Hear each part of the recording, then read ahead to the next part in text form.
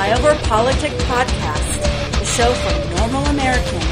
From this undisclosed bunker, here's your host, Tony Reed.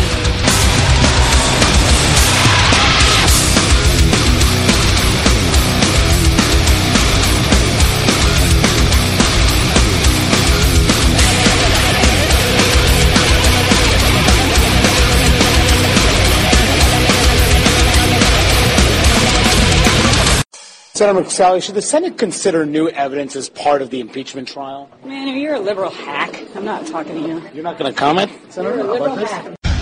Tonight, fighting back, Congresswoman Ilhan Omar under attack for anti-Semitic tweets, not staying quiet. Omar, who accuses Trump of trafficking in hate, her words, his entire life, is now publicly clashing with the president's new envoy to Venezuela. Manu Raju is out front. President Donald Trump has called on her to resign after remarks many viewed as anti-Semitic. And on Twitter, she's accused the president of racism. But on Capitol Hill, freshman Congresswoman Ilhan Omar is in no mood to talk about any of it. The president said that you should resign and the vice president said you should be held accountable for your views. Can you respond to that? No, thank you. Then asked about this Wednesday tweet where she said to Trump, "You have trafficked in hate your whole life against Jews, Muslims, indigenous, immigrants, black people, and more. I learned from people impacted by my words. When will you?" Omar took strong exception. This morning you said the president trafficked. What is wrong with you? Question about your tweet. You had a tweet saying the president trafficked in hate. Yes, I tweeted. There's a response. You can run that and have a nice day. Why can't you explain more what you meant to say? A Somali refugee who joined Michigan's Rashida Tlaib as the first Muslim woman to ever serve in the House, Omar has long criticized the Israeli government, but has said she respects the Jewish people. And her allies argue she's been unfairly singled out. Yet after tweeting Sunday that GOP criticism over her Israel views are, quote, all about the Benjamins, she was roundly condemned, even by her own leadership, and later apologized, saying she understands the painful history of anti-Semitic tropes. Can you regret your comments, Congresswoman? I'm pretty sure that was stated in my statement. GOP leaders were not satisfied, demanding she lose committee spots, even though they have been mostly silent about Trump's inflammatory racial rhetoric. Still, Trump went even further. I think she should resign from Congress. The chairman of the Foreign Affairs Committee, who has been critical of Omar's words, would not say whether she should be removed from his panel. I'm not commenting on anything. At a hearing today on Venezuela, Omar engaged in a contentious exchange with Trump's special envoy, Elliot Abrams, who wanted a chance to respond to her criticism. I fail to understand why members of this committee or the American people should find any testimony that you give today to be truthful. If I can respond to that. It wasn't a question. That was not a question. I reserve the right to my time. It is not right. That was not a question. And Aaron, I had a chance to ask the House Speaker, Nancy Pelosi, if she agrees with the Republicans and that Omar should be removed from committee assignments. She said no, and she said the Republicans do not have clean hands on any of this. She cited chants at President Trump's rallies where they said USA in front of the president's face, as she said, and they didn't apologize for the remarks. And she also said, where were they over 13 years when Steve King, the Iowa Republican congressman, had made a series of racist comments until last year they decided to pull him from his committee assignments. They said, why didn't they do that sooner? Aaron. Thank you, Manu. And welcome back to Flyover Politic Podcast. It's the 20th of January, year of our Lord, 2020. Yeah, I went early again. There's so much stuff. I mean, there's like a whole... We're probably going to double podcast. In fact, we will regardless. We'll just do our politics up front, and then we'll do a new social media nugget. So it'll break the file in half, so you'll have an A and B again. Because as our intro plays, man, the fucking hypocrisy just... It's going to make me go long, man. I can't help it. It's going to make me talk long. Fucking people are terrible. Plus, The weather is going to be better tomorrow to fish than it would be Wednesday, so I had to swap up days. Anyway, I'm going to get back on the lake. I've hit the river. I've hit my usual where I'm going to be buried back in that only, one of my listeners, Matt in Oregon, knows where that's at. But going to hit a different area and get out on the boat and enjoy the scenic beauty. Because I'm not even going to cover that game last night. That was what I expected. The Packers weren't a good team. They were good, but they weren't championship team. I knew that. I'm not stupid. We had an easy record because, we sucked last year. We only had 4 wins. That's not good. Or 6, or I don't know. What the fuck were we last year? It doesn't matter. We were horrible. We were just horrible. So we had an easy record, and we played above our skill set. It was a good team. Probably one of the better teams we've had, as in teammates and working together and camaraderie and fucking complimentary football, but we're clearly lacking. I wanted to do this at the end, but I'll just do it right now. It's time for the Packers to look for a quarterback. Aaron Rodgers is a legend. He'll be in the fucking Hall of Fame, but his time has passed. The only thing he's good at is not throwing interceptions. Oh, by the way, he threw 2 last night. One of them was a terrible shot behind the person. One was a shot downfield, and, those happen. But he's just not there anymore. He doesn't have the skill sets, holds on to the ball too long, because last year his stat was he threw it away too much. So this year he doesn't want to throw it away, so he holds on to it, and he got strip sacked, and he just, fumbled a snap. He just isn't a great football player. He's a good football player. And he doesn't have the skill sets around him. I mean, you don't. You have a number 1 wide receiver, a number 1 running back, and that's it. Tight ends, average. He's never been good. He's been average. They didn't hit the draft and get good targets, and this is what you get. Once they shut down or contain Adams, you're done. And then the defense was good. We thought it was great because compared to last year, Jesus, anything's great. But they got run on all year. I mean, let's be honest. People ran on the Packers. The only thing that saved us is that we could get some heroics and we'd pull it out, and we were in close games. But you look at the 2 games with the 49ers, and during the season, 23-0 at halftime. During the postseason championship game, 27-0. And then we score in junk time. So we're just not there. And I think if they hit the free agent market, work on picking up those targets, some more, another running back, get a young quarterback and start grooming them, and I'll talk about that in a second, and get some wide receivers, this could be a great team. It really could. And Aaron could get another ring. But they're going to end up like the Oregon Ducks did with Marcus Mariota.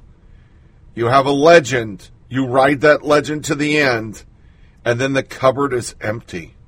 And that's where we're at. We have nobody on the bench that could come in and win a football game. We don't have any talent. We haven't drafted anybody forever. And it's time. It's time to draft a quarterback and get ready. He's only got a couple more years.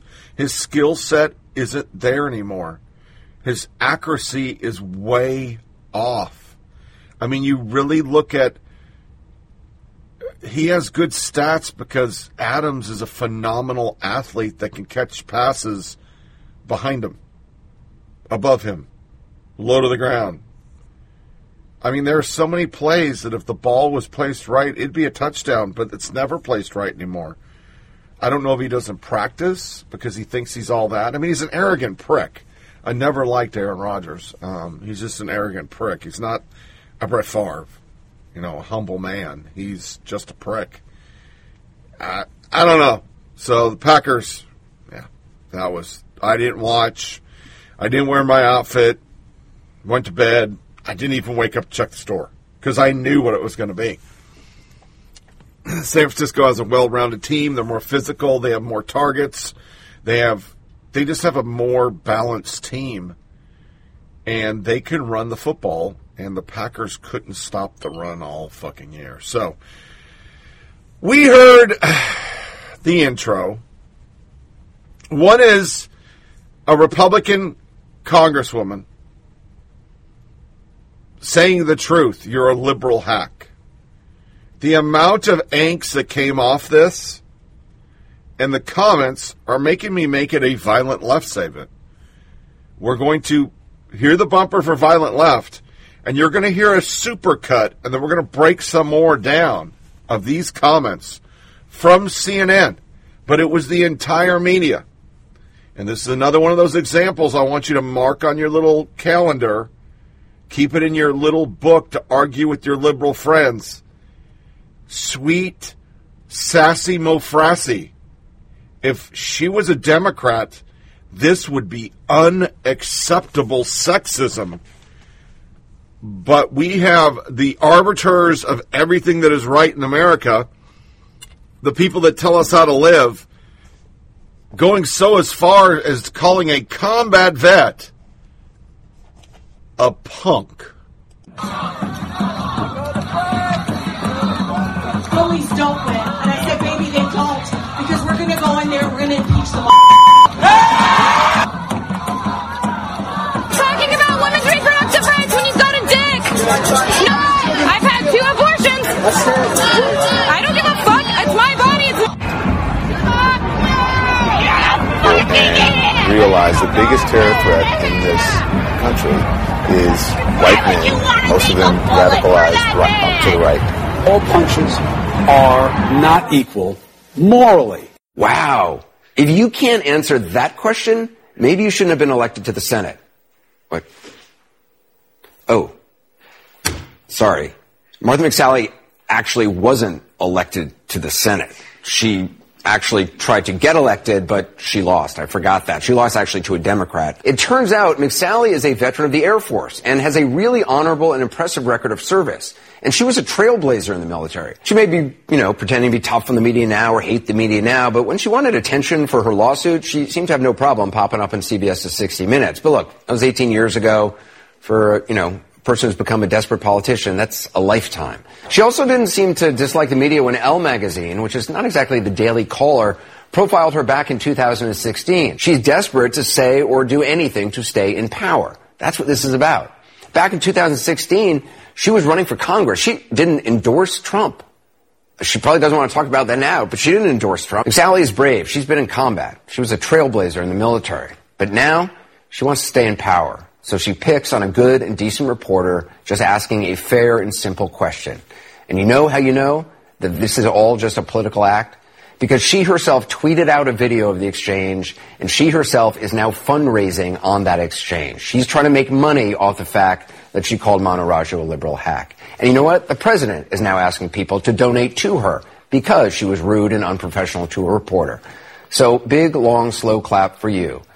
A reporter was just doing his constitutionally backed job. Based on the mutually agreed fact of her slur against Manu Raju today, I think it's fair to say that McSally's days of engaging in rational discussion are over. There was this incredible and frankly shocking moment that was beneath the dignity of how a senator should behave. And it is a very incredibly telling moment. I mean, it's obviously indecent and based on a desire to not have accountability. My reaction was that her behavior was disgraceful, behaving disgracefully. It was disgusting. It was awful. It was an awful, awful thing that she did. It's awful. Oh, my God. Called him names. She thinks that that's going to score political points for her. People in Arizona are smarter than that. It's harmful to democracy. Calls him a nasty name. It just demeaned the office. It wasn't exactly what Sarah Palin used to like to call a gotcha question. And I'm not being defensive of him because he's my colleague. When they tell the news media go away, they're telling you at home to go away. That's not just about us. It's about you. They're attacking a fundamental part of American freedom. Revealed her contempt for professionalism and one of democracy's core tenets. The whole MAGA universe is just going to be trying to weaponize what President Trump has created, which is this groundswell of media hatred. She should call up Manu Raju, apologize to Manu Raju. I agree with I misspoke. Sure. I'm sorry I did that. Misspoke. And then whatever she said. Exactly and then she should issue a public statement. That's sweet. Apologize. She won't. That's sweet. If she were meant, she would. I wish I lived in that world. Oh, but wait, there's more. Instead of answering a fair question, she simply called you a liberal hack. It was disgusting. It was awful. She should know better. Certainly, you're one of the most respected congressional reporters up on Capitol Hill. And Martha McSally, as you can see, Wolf, did not want to talk about it. And also, she's in the middle of a very difficult re-election race, and she's using that exchange to fundraise for her campaign. Yeah, it's awful. I take it she or her staff, no one has reached out to apologize to you, have they? I have not heard from them at all, Wolf. Well, if they did the right thing, she would personally call you and say, I'm sorry, it was an awful, awful thing that she did. You saw that disgusting statement I watched that she it. made. She is fundraising off of it. I think it's foolish on any politician's part to do something like this. You don't want to answer, don't answer. Bottom line, Manu is a great reporter, and he was doing his job. Yeah, she thinks that that's going to score political points for her. She's up for re-election in Arizona, and I suspect it won't. People in Arizona are smarter. A list. She's a Republican from Arizona who, on the day that President Trump went on trial for, among other things, his contempt for the Constitution and the rule of law, revealed her contempt for professionalism and one of democracy's core tenets, a free and professional press just doing its job in the halls of Congress. This is what happened when our CNN colleague, Manu Raju, dared to ask the senator a very straightforward and very simple question.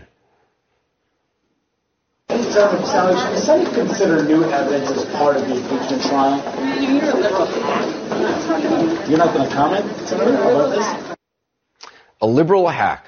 That's what Senator McSally called Manu. Now, for the record, Manu Raju is not just an incredibly fair and responsible journalist. He also happens to be a really good human being and a very nice person. He's incredibly polite, asking public officials questions that they often do not want to be asked. But you know what? They're public officials. That's part of their job.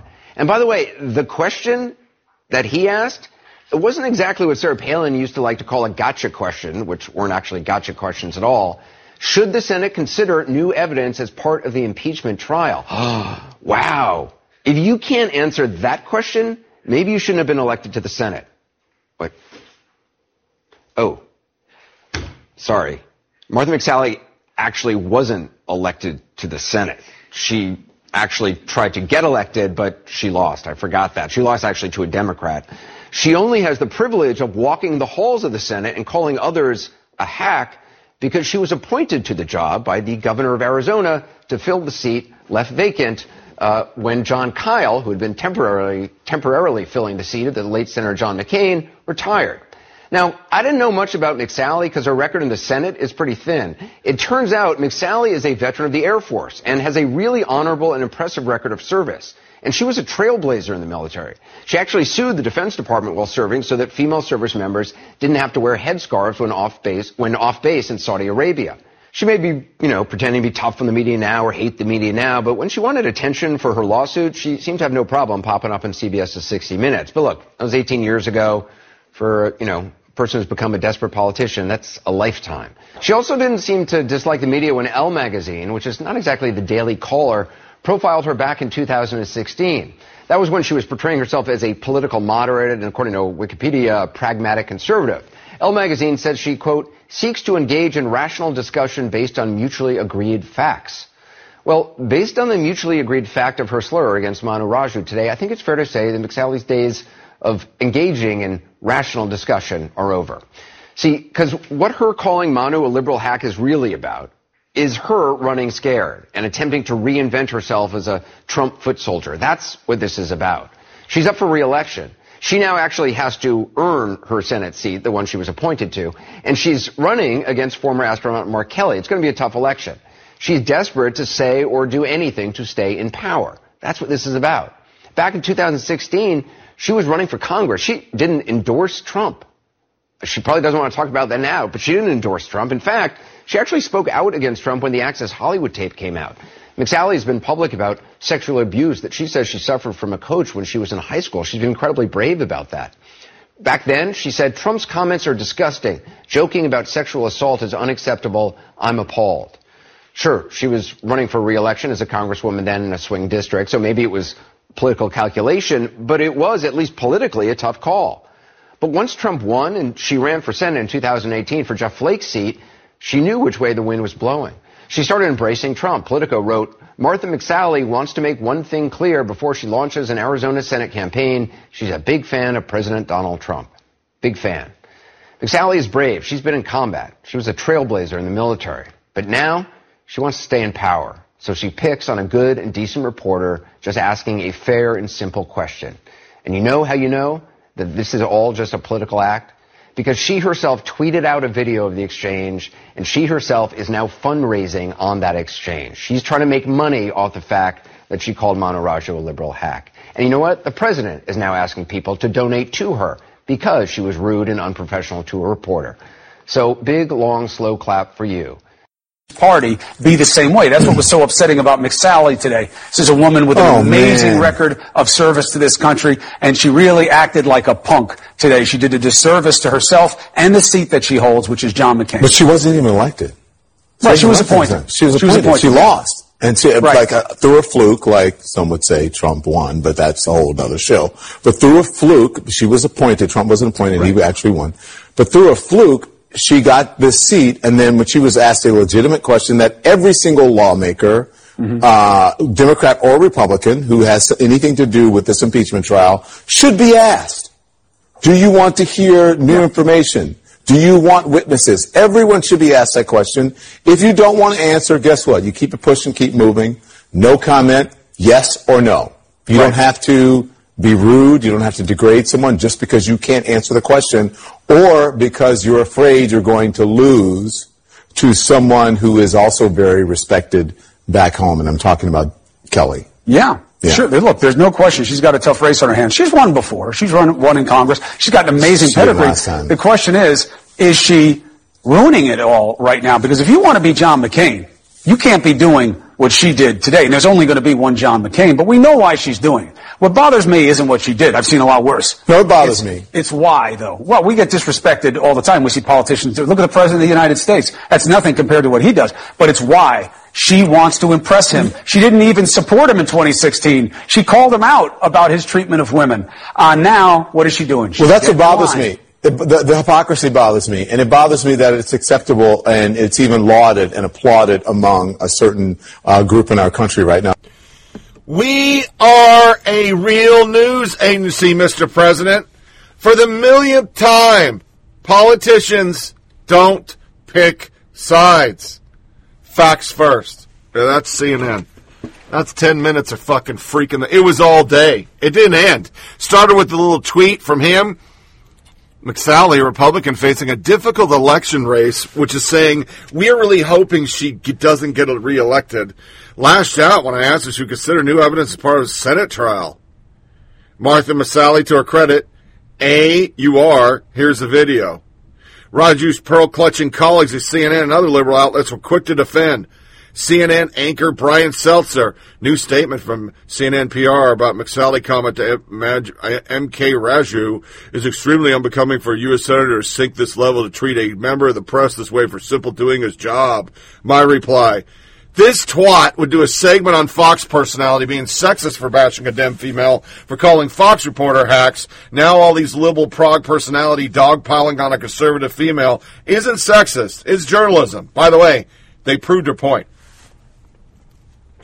And they did, because you didn't do this with Omar. Omar did the same thing, dismissed him and was rude. In a second, we'll see what they did. They brought her on TV. Yeah, they gave her a whole segment. What's your message? Because they're anti-Semites, too. Brian Seltzer, the Capitol Hill Press Corps have rallied. Here's the story. Jay Masson, Brian has tweeted 10 times more about a senator making a rude comment to a journal than he ever did about ABC inexplicably killing an expose on Epstein. And then he lists all the stuff, and I'm going to wait till later because there's a bunch. Press cut statement. Raju is a consummate professional, is respected by his journalistic peers and the people he covers. Politics notwithstanding, stating the contrary is factually and ethically wrong. It's ethically wrong to dislike his work. Oh, it is? Dank night. I anxiously await the National Press Cut's comments on Omar's attack on Manu. Say this and I'll believe you're sincere. Henry Rogers, a consummate professional, is respected by his journalistic peers and the people he covers. Politics notwithstanding. Because Menendez called Henry Rogers from the Daily Caller, trash for asking a question about the Green New Deal. You're trash. There was no press corps. Nobody cared. Jim Scudo, when you got a direct question, attack the reporter. The lead, Jake Tapper. The question was perfectly reasonable and topical, but politely asked, and Manu is respected on the Hill by Democrats and Republicans. Oh, really? And Republicans? Are you sure about that? I mean, anybody in the world with two eyes knows there's a different way reporters ask questions to Republicans and ask the Democrats. We highlight it on the show. There's no hard pressing when they fuck up. Not every Democrat has to pay for the sins of a Republican. They do. I mean, any Democrat has to pay the sins for the Democrats, whereas Republicans have to pay for the sins of any fucking conservative speaker on the planet. Tapper again. Given that McSally was appointed to serve the remainder of Senator John McCain's term, I asked family members what they thought. This is how far he went. He went to McCain people. There's no love lost between our family and her. Amongst the other slights, McSally didn't mention McCain during the signing of the defense bill named for McCain. Everybody in the planet, laugh my ass off. That's some petty journalism, Tapper. This is pure spiteful gossip. I wish I could say it was beneath you. Sadly, it isn't. Another one. But we're firefighters. We rush towards a soldier, towards a story, get called a name. I'm telling the McCain family on you. Everyone loves that old racist bigot John McCain now, which is totally the case. I've said it on the show. They could not stand that mother. He was dead in 2008. The motherfucker was cremated already in a grave. That's why you shouldn't vote for him. Then he was a racist, sexist, xenophobe. My reply. Given you are a liberal fucking hack, I'm old enough to remember when John McCain was a steaming pile of shit for you, journalist. When he ran against Dear One, well, that was while he was alive, because in 2008, it was okay for Obama company to question his health. Hashtag hackery. PBS, Chris Bury, the answer was asinine, rude, ugly. Daily Beast, Molly Jong Fast, that piece of shit. So Martha McSally said something rude to a reporter, and now Trump World is rewarding her by helping her fundraise. Yeah, you attacked combat vets. Joy Reid. McSally faced a tough election for the seat she was appointed to after losing to Kristen Sinema in 2018. She's polling behind former astronaut Gabby Gifford's husband, Mark Kelly, because everybody on the planet's giving him money. Garrett Hake from MSDNC tells you a little something about how McSally views her re-election race. You, the decision to moderate, pray for independence, or hug Trump and hope to juice the base. Last World O'Donnell, I've never seen a senator treat a reporter like this. Raju is one of the best congressional reporters I've ever seen, including my years working in the Senate. I've never detected a hint of liberalism or partisanship. Really? Not a hint. Not a smidgen. You fucking hacks. Chris Cillizza, this is what Trump has wrought in the GOP. Somebody replies, you brought this on yourself for 3 straight years of lying on a daily basis about Trump, Russia, the dossier, and literally everything. Me, for the millionth time, CNN pick sides, you reap what your hackery sows, Squidward. He looks like Squidward. Josh Rogan, this is an insult to the ideals and integrity of Senate seat she inherited from John McCain. Because John McCain's a great guy now, because he hated Trump. Here's her response, because she went on Fox very smartly. Senator, do you regret what you said? No, Laura, I do not. And I said it again, actually, as I went in. I said, you're a liberal hack, buddy. As you know, I mean, these CNN reporters, but many of them around the Capitol, they are so biased. They are so in cahoots with the Democrats. They so can't stand the president. And they run around trying to chase, Republicans and ask trapping questions. I'm a fighter pilot. I called it like it is. And that's what we see out of the mainstream media, and especially CNN, every single day. So obviously, I'm gonna tell the truth, and I did it today, and it's laughable how they've responded. Well, they were saying. Then we get into the downright fucking ugly. And once again, this doesn't surprise me, being it's Cuomo, because Cuomo is a prog. Cuomo says he wants to punch people in the face and throw hands. Cuomo plays this nice Catholic boy who's just a punk. But he calls a woman, a veteran woman, a punk. And nobody in the media sees this as being wrong. Party be the same way. That's what was so upsetting about McSally today. This is a woman with an amazing record of service to this country, and she really acted like a punk today. She did a disservice to herself and the seat that she holds, which is John McCain. But she wasn't even elected. Right, she was appointed. She was appointed. She lost. And she, through a fluke, like some would say Trump won, but that's a whole other show. But through a fluke, she was appointed. Trump wasn't appointed. He actually won. But through a fluke, she got this seat, and then when she was asked a legitimate question that every single lawmaker, Democrat or Republican, who has anything to do with this impeachment trial, should be asked, do you want to hear new information? Do you want witnesses? Everyone should be asked that question. If you don't want to answer, guess what? You keep it pushing, keep moving. No comment, yes or no. You don't have to be rude. You don't have to degrade someone just because you can't answer the question or because you're afraid you're going to lose to someone who is also very respected back home. And I'm talking about Kelly. Yeah. Sure. Look, there's no question she's got a tough race on her hands. She's won before. She's won in Congress. She's got an amazing pedigree.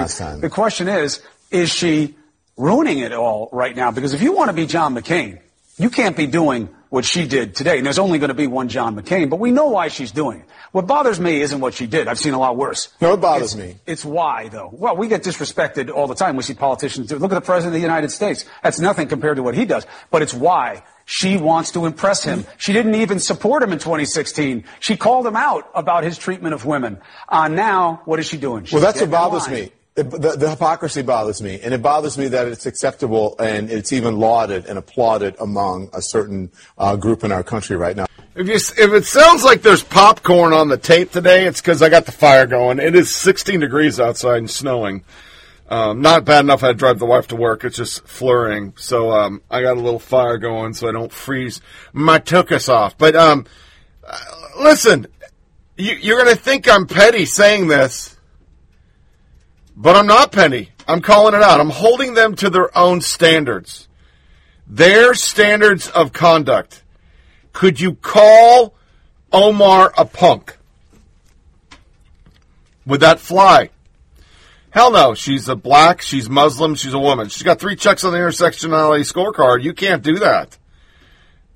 But you can call a female conservative a punk. You can belittle her. You can go off on her. All this conduct, this is their standard. This is the media's standard. This is how they conduct themselves. This is what they do when they deal with conservatives. The best way for them to deal with conservatives, a female conservative says something, it's grounded in facts, it's calling out the left or the media on their fucking hypocrisy. Instead of addressing the facts, what do? We go out to the person and we say, she's a punk. But you can't do that the other way around. That's sexism.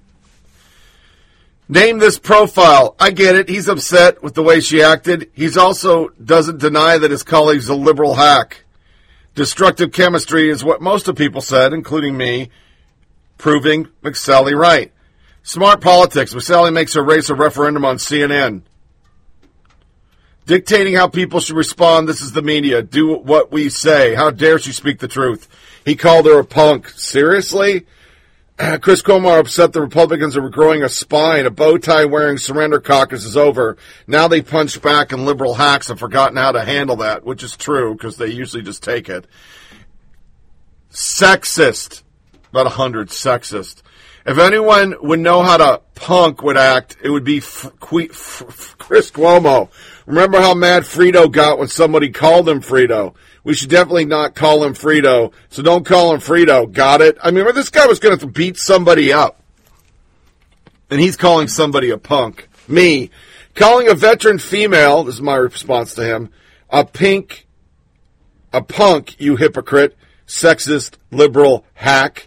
A, you are by your definition a sexist for speaking to a woman like this. Called out others. B, would defend a Dem, ignored Omar towards CNN, if, say, same was directed towards Fox. C, you and rest of CNN lineup proved her point by your reaction. D, you're a liberal hack and a hypocrite. Large poll. Now we're getting to all the other responses. Who the hell does Anderson Cooper think he's telling Senator McSally she hasn't earned her seat? As if Anderson Cooper doesn't come from Vanderbilt fortune, like he earned anything in his rich, pampered life. That's true. A lot of people covered this, and I know I covered on the show, but I don't remember it. How come he didn't cover when Menendez called a Daily Caller reporter trash? BT, you folks really showed McSally how to act like a mature adult. I'm sorry this happened to you, heroes. Between Maju and Anderson Cooper, CNN's already bursting at the seams with stunning bravery.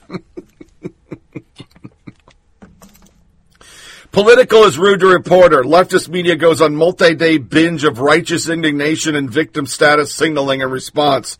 I thought you peeps were firefighters. Another one. Remember when journalists had to be tough? Glad those days are over. Another one. In 2020, all the comedians want to be journalists and all the journalists want to be comedians. Krasinski came on. Video of Marco Stedman exchange with Manku Raju when asked about considering new evidence to Senate impeachment trial. Stedman, McSally isn't loved by Trump right in Arizona, and she made this impeachment trial as a way to shore up her base cred. Tom Nichols, she was supposed to be one of the moderates that Republicans argued we should protect from my vote them all out approach. This is why the whole crew of them needs to go, and he's a conservative. No, he's not. Dan Pfeiffer, a vulnerable Republican senator having a meltdown before the trial even starts, suggests that maybe McConnell's position on impeachment is not a winner. Claire McCaskill, who said way worse about Fox. Cracking under pressure, not a good look. Eric Swalwell, are honoring one's oath, objectivity, considering evidence, and honoring the Constitution exclusively liberal values now? Here's McSally's number. Tell her what you think. A fucking punk. You said you wanted to nuke America. Howard Dean. I guess she only wants to represent half of Arizona. He actually said that. When do liberals ever represent conservatives? Anybody out there? The entire time liberals are in office, the Page and Oregons love them because they fuck your religion, fuck babies, fuck at your gun, fuck you. You just shut your fucking mouth. Elections have consequences. That's their approach. WAPO got in the act. Chilling, vile, vicious. Washington Post wails after McSally calls CNN reporter a liberal hack. Just a second, let me switch my mouth.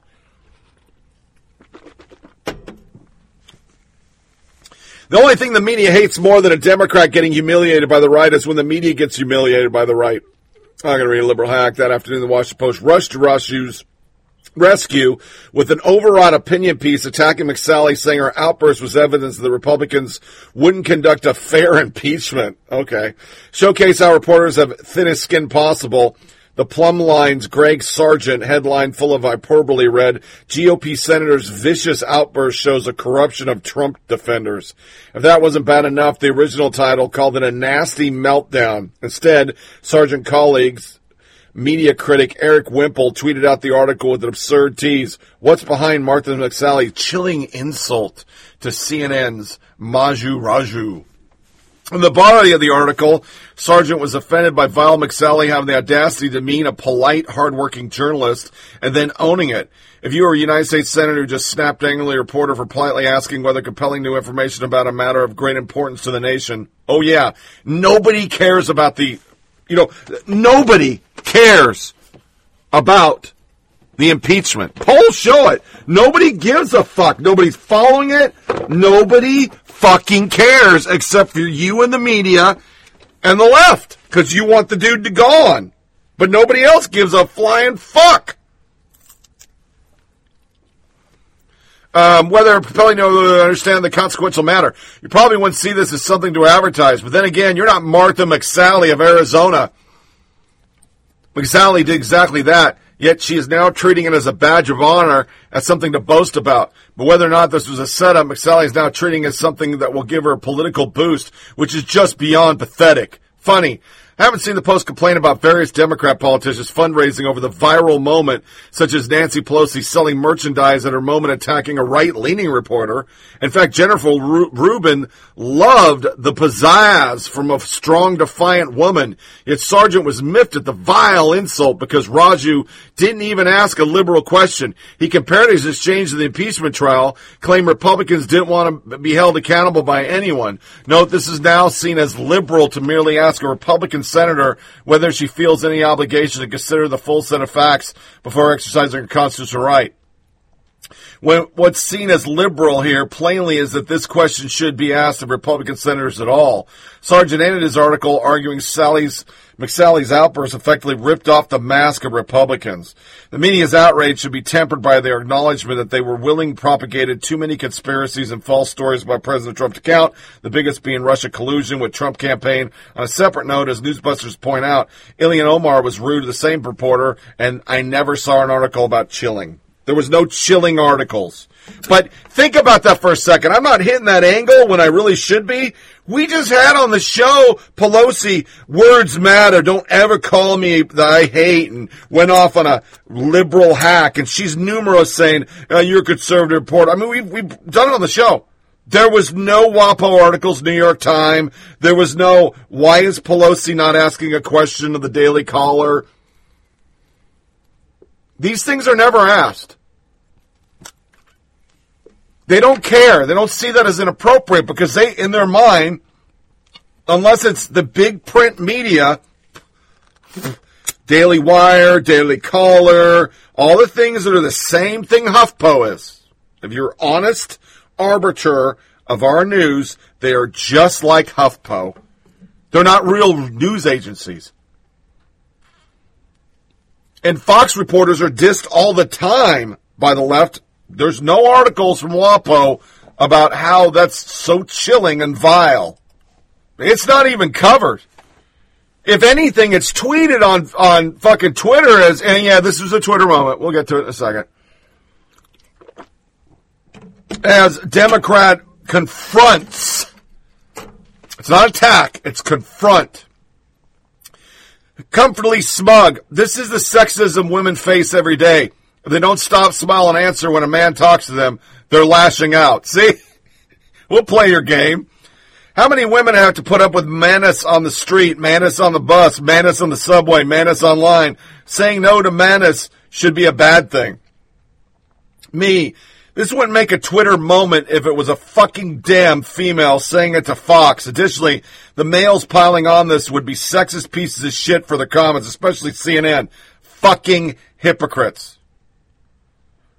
To Maju directly, if she was a Dem saying it to Fox, it wouldn't be a Twitter moment, and you hypocrites would be clutching pearls, but Dems don't talk to Fox. They are worse. And I'm right. I mean, that's literally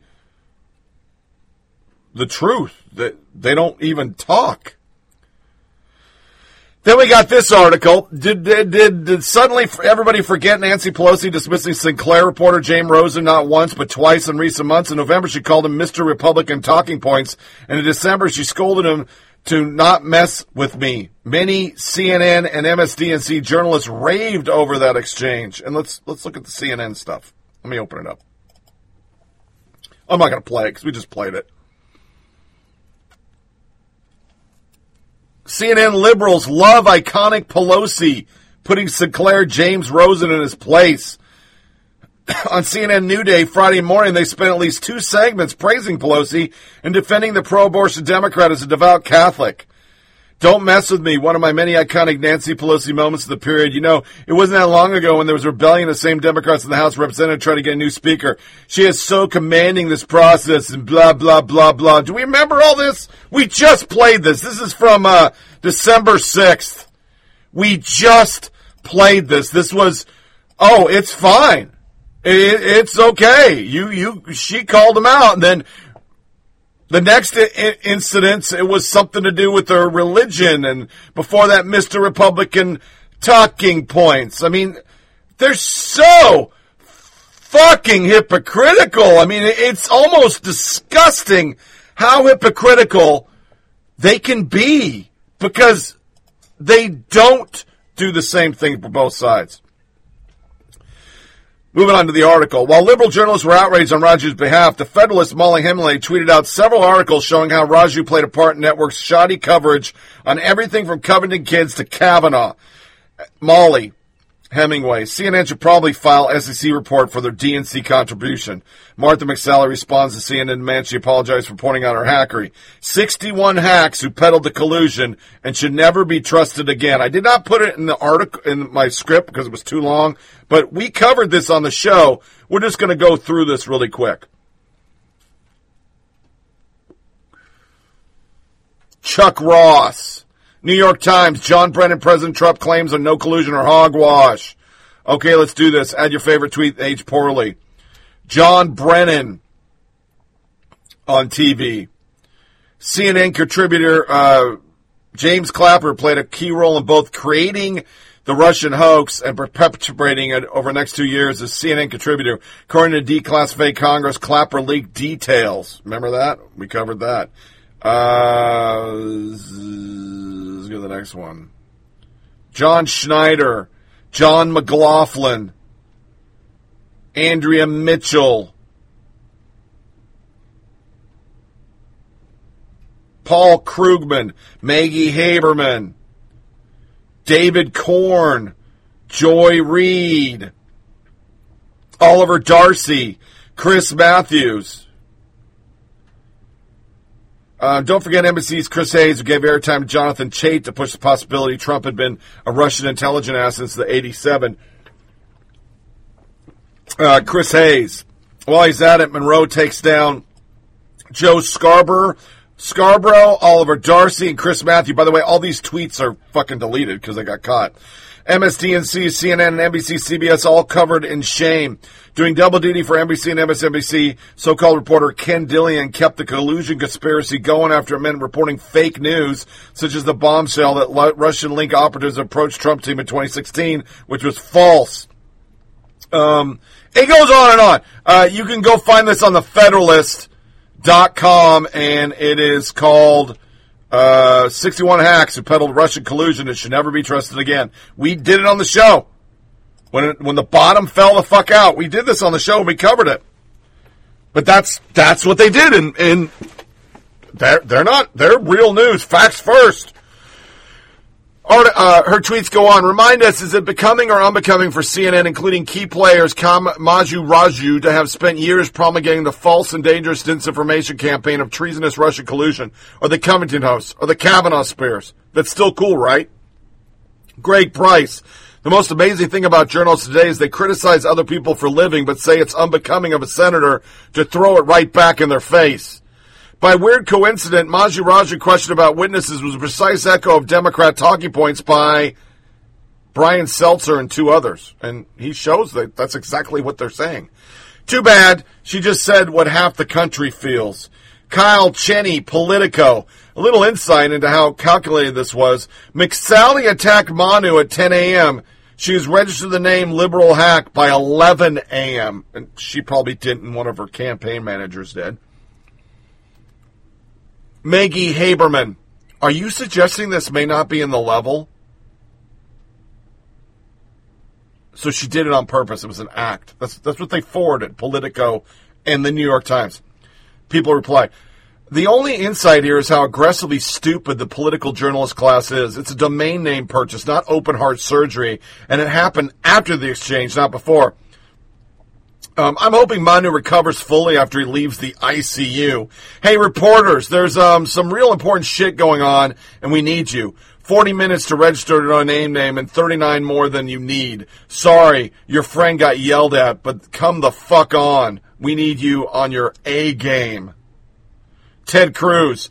New York Dem royalty Chris Cuomo declares, I cannot believe people would vote McSally or McConnell or any GOP candidate. Clutching his pearls in the very same breath, he says he can't understand why anyone might think CNN are liberal hacks. Pro tip, real journalists don't, 1, kiss up to every Dem, 2, refuse to ask them hard questions, 3, relentlessly attack every Republican, 4, lie when doing so, and finally 5, always push the prevailing Dem narrative of the moment. You know this, as does Manu. You chose to do it. I don't like carrying Ted Cruz tweets on my shows, but that's the fact, Jack. That sums it up, and it's why it's my last statement on this issue. That's it. From interviews to articles, if you have two eyes and ears and you shut off your partisanship, you disconnect from Trump is bad and look at the media, not just during Trump, during everything. I mean, I got a media section today where they're pre-guessing like it's the Oscars who the New York Times is going to pick for Democratic candidate for president. And that goes on the air on CNN because they already know, them and CNN and the New York Times, they're not going to pick Trump. They never pick a Republican. You never have a Republican picked by any of these outfits. They don't pick them for Senate. They don't pick them for fucking Congress. They don't pick them for governor, stateship. You look at any of these these news agencies that stress democracy dies in the dark, fast first, we're journalists, we don't pick sides. They're always picking sides. You never have a debate where questions are about something wrong a Democrat did.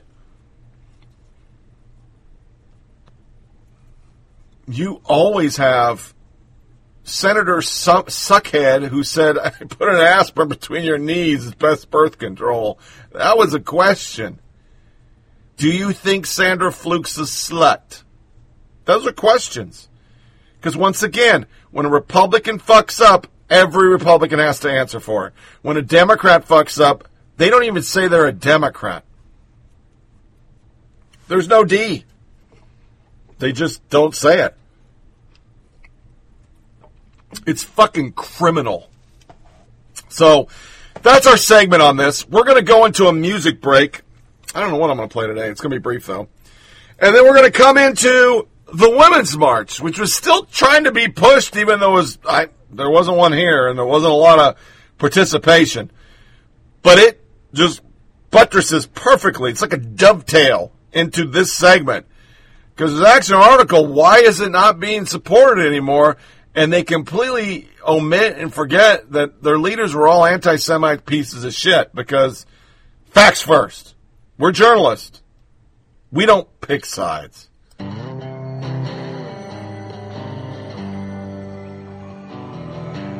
Cornered in fire, so break out the secrets. I hope you know that you were worth it all along. I'm tired, you're angry, and everyone looks blurry. I love you, I'm leaving so long. Hey, little one.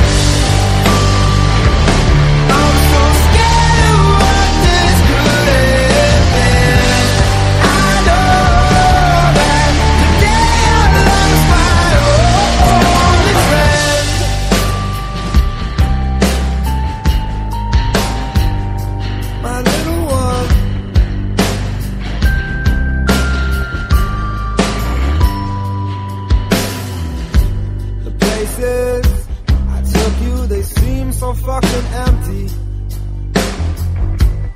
I have trouble going anywhere at all, especially my own bedroom. It stays away to haunt me. So I'm passed out, blackout, drunk in another bathroom stall. Hey, little one. I'm so scared of what this could end.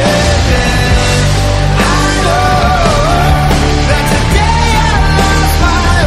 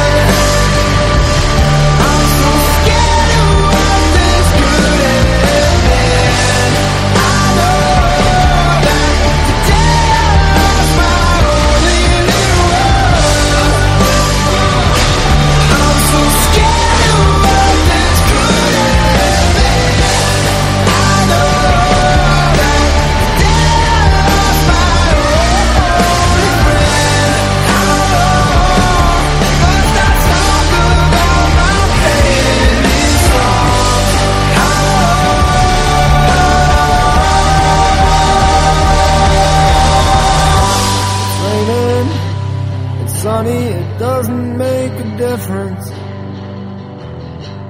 I don't care about anything at all. It's raining, it's sunny, it doesn't make a difference. I don't care about anything at all.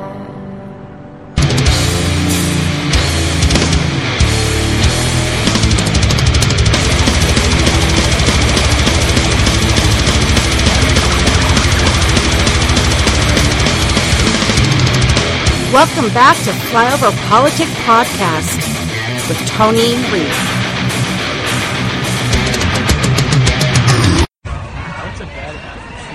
Fuck the patriarchy. Fuck Donald Trump. Fuck Mike Pence. Fuck white supremacy. Fuck racism. Fuck misogyny. Fuck homophobia. Fuck transphobia. Fuck capitalism. Fuck classism. Fuck transphobia. Fuck ableism, fuck Islamophobia, fuck anti-Semitism, fuck every kind of bigotry out there. I'm here in front of the White House. I am not here for polite protest because patriarchy is not polite. I am not here for quiet protest because patriarchy is not quiet. Fuck the patriarchy here in Washington, D.C. Fuck the patriarchy in Cairo, Egypt, where I'm from. Fuck the patriarchy across the world. Fuck the patriarchy in every time zone, and fuck the patriarchy in every universe. That pretty much sums up every Women's March. But you won't see that in history. National Archives says it altered Trump signs, other messages, and Women's March photo. This was a Twitter moment. I'm going to tell you right now, brothers and sisters, they did it to protect the moment and show these brave women out fighting the patriarchy, and not because they were trying to protect Trump or something. I saw people trying to mention in some way that it had something to do with Trump did it. Understand, when this was done, Trump had just taken office. These are Obama holdovers doing what Obama holdovers do. Rewrite history. Erase any negative.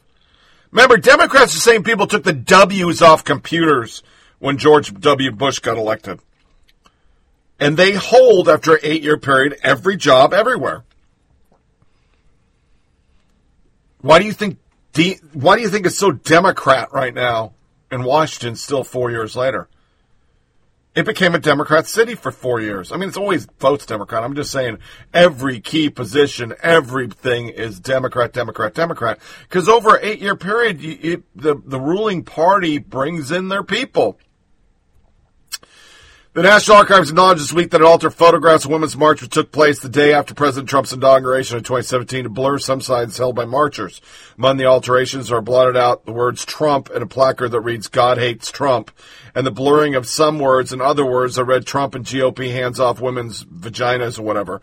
Words on other side referencing female anatomy were also altered. The archive said the decision to obscure certain words was made to exhibit featuring the march was being developed. It said the archivist David Ferrer was appointed by former President Obama and was involved in the talks, supported the decision. As a nonpartisan, non-political federal agency, we blur references to the president's name on some posters so as not to engage in current political controversy. Archive spokesperson Miriam Kleiman said the statement to the Washington Post. Our mission is to safeguard and provide access to the nation's most important federal records, and our exhibits are one way in which we connect the American people to those records. Modifying the image was an attempt to our part keep focus on the records, Kleiman added. Kleiman went on to note that the archives welcomes groups of students and young people who could view the words as inappropriate. The archives only alter images and exhibits when they are used as graphic design components. Do not alter images or documents that are displayed as artifacts and exhibition. In this case, the image is part of a promotional display, not an artifact. Historians interviewed by the Post expressed disappointment with the decision. There's no reason for the National Archive ever to digitally alter a historic photo. If they don't want to use a specific image, then don't use it, but to confuse the public is reprehensible. The head of the archive has to very quick fix this damage. A lot of history is messy, and there's zero reasons why the archives can't be upfront about a photo from a woman's march. It's what liberals do. They want it to go downhill or down the stream that these brave women went out there and were fighting for real shit. And they weren't. There was no real threat on them. There was no threat of anything. It was hate of conservatives. That's all that whole thing was. And I started with that soundbite. It didn't get any better from then. But we'll get to it. But it didn't get better. It's hate. It's vile, repugnant women who hate men, Christians, hate everything. They're hateful. But you can't put that as a historic thing, that there's a bunch of women running around America that hate everybody. No, they're brave protesters. Remember, Democrats who protest are brave. Republicans that protest are white supremacist Nazis. Yeah, we'll see that too. Anti-Trump protests have shrunk. What's it mean for 2020? Day after Trump killed an Iranian general and said he was sending more soldiers to the Middle East, about 100 protesters stood on the pedestrian street of Chicago, Lakeshore Drive. No war in Iran. Some 200 people marched in the bitter cold near Boston, while a few dozen people demonstrated on the steps of Los Angeles City Hall. 3 years after the Trump took office, millions of people swarmed the Women's March in Washington and companion marches across the country. These typical modest protests are often the most visible sign of today's Trump resistance. Activists say the numbers should not be mistaken for lack of energy or motivation to vote Trump out of office. The anti-Trump movement of 2020, they say, is more organized and more focused on action. Many people have moved from protesting to knocking on doors for candidates, mailing postcards, yada, yada. But the movement that sprung up to oppose Trump's presidency also is more splintered than it was when pink-hatted protesters flooded Washington the day after his inauguration for what is generally regarded as the largest protest in the city since the Vietnam era. There have been schisms with the presidential candidates back in 2020, as well as disagreements about race and religion and about whether the march reflects the diversity of the movement. Those divisions linger even as many on the left say they need a united front heading in November election. Dispute led to dueling events in New York City last year, the resignation of some national women's leaders, and the disbanding of the group in Washington State. Why did that happen? It's Washington Post. They didn't put it back in. Organizers expected about 100,000 people across the country to participate this year's Women's March, taking place on Saturdays in over 180 cities. Several thousands gathered in Washington, far fewer than the turnout last year when about 100,000 people held a rally on the White House. Instead of a single big event, there were various actions this past week that focused on climate change, immigration, reproductive rights. Those issues appear more important to Saturday's protesters in the national capital. I teach a lot of immigrant students in the political times like this. I want to make sure I'm using my voice to speak for them, said Rochelle McGurn, 30, an elementary school instructor from Burlington, Vermont. They need to feel like they belong because they do. The week reflects about the movement is moving into the next stage, said director Caitlin Breedlove. Leader of MoveOn.org, which organized some of the anti-Iran war protests, agreed. Mobilization manager Kate Alexander said the group and its members pulled together about 370 protests in 46 states in less than 48 hours show resistance to Trump's action. The president, or the airstrike, is salami. Iran pledge, blah, blah, blah, blah. Alexander noted that the Iran protest is just one of many issues MoveOn.org members have organized in response to the past few years. It's not that there are fewer people mobilizing, it's that there's mobilization in different campaigns. There's more to do. I don't believe people are tuning out. I think people are lying in wait. Ooh, lying in wait. Ooh, yeah. While waiting, many have passed on some major moments of Trump's presidency. Resistant groups rallied on the eve of a House vote for impeachment, but even some of those who participated said they were disappointed more people didn't come out. Several organizations all said much of the organizing is done through social media or text messages and email programs, which are less visible but have a significant impact. In 2018, the Women's March had over 24 billion social impressions, which are counted by Twitter, but when you have conservative stuff, it's never counted. Atef said, a sociology professor at the University of Illinois in Chicago, said all social movements evolve over time. You know, the Trump-resistant movement is global and will continue regardless of whether Trump is reelected. Movements always rise and decline in terms of number on the ground. Andy Koch, a 30-year-old nurse who lives in Chicago, has seen ebb and flow firsthand. Koch has been active in active in protesting Trump's policies even before he took office. When Koch was a student in Illinois, Trump's campaign canceled a 2016 speech at the campus following tense student protest. Koch said the anti-Trump activism swelled when he first took office, and again in early 2017 when he announced his first travel ban. Roughly 1,000 people mobilized in Chicago immediately after Trump authorized the attack on the Iran leader, and then the crowd subsided a few days later after a threat of war seemed to subside, following Trump's address to the nation on January 8th. That day, a few dozen, including Koch, showed up at 20-degree Fahrenheit, -7 Celsius, because we need to put it in there for some reason, outside Trump International Hotel in Chicago during rush hour. Koch understands that mass people won't show up for every protest. What allows those numbers to come out and continue organizing going in between these events? He said there have been numerous smaller protests that have been involved with, including protests U.S. force policy in Venezuela and Syria, and they've taken other forms. For instance, he helped plan a teach-in on Iranian foreign policy this week at UIC. Maya Wells, a 21-year-old political science senior at the University of North Carolina at Charlottesville, was a speaker at the rally last week in Charlotte. Wells, who is a Persian-American and has family in Iran, said she doesn't look at the numbers of people who turn out, but rather the fact that they took time of their day to be there.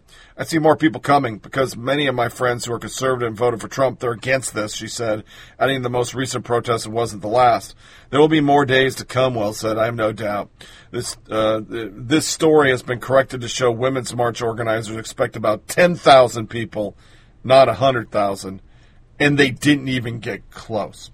Do you notice in there, and once again, this is about accuracy, did they interview anybody who was there and decided to leave? Any? No, they don't do that. They don't get the person that says, hey, you know, I was, but the group got too violent or didn't include this or didn't do anything. And I go to the Twitter moment. Listen to this.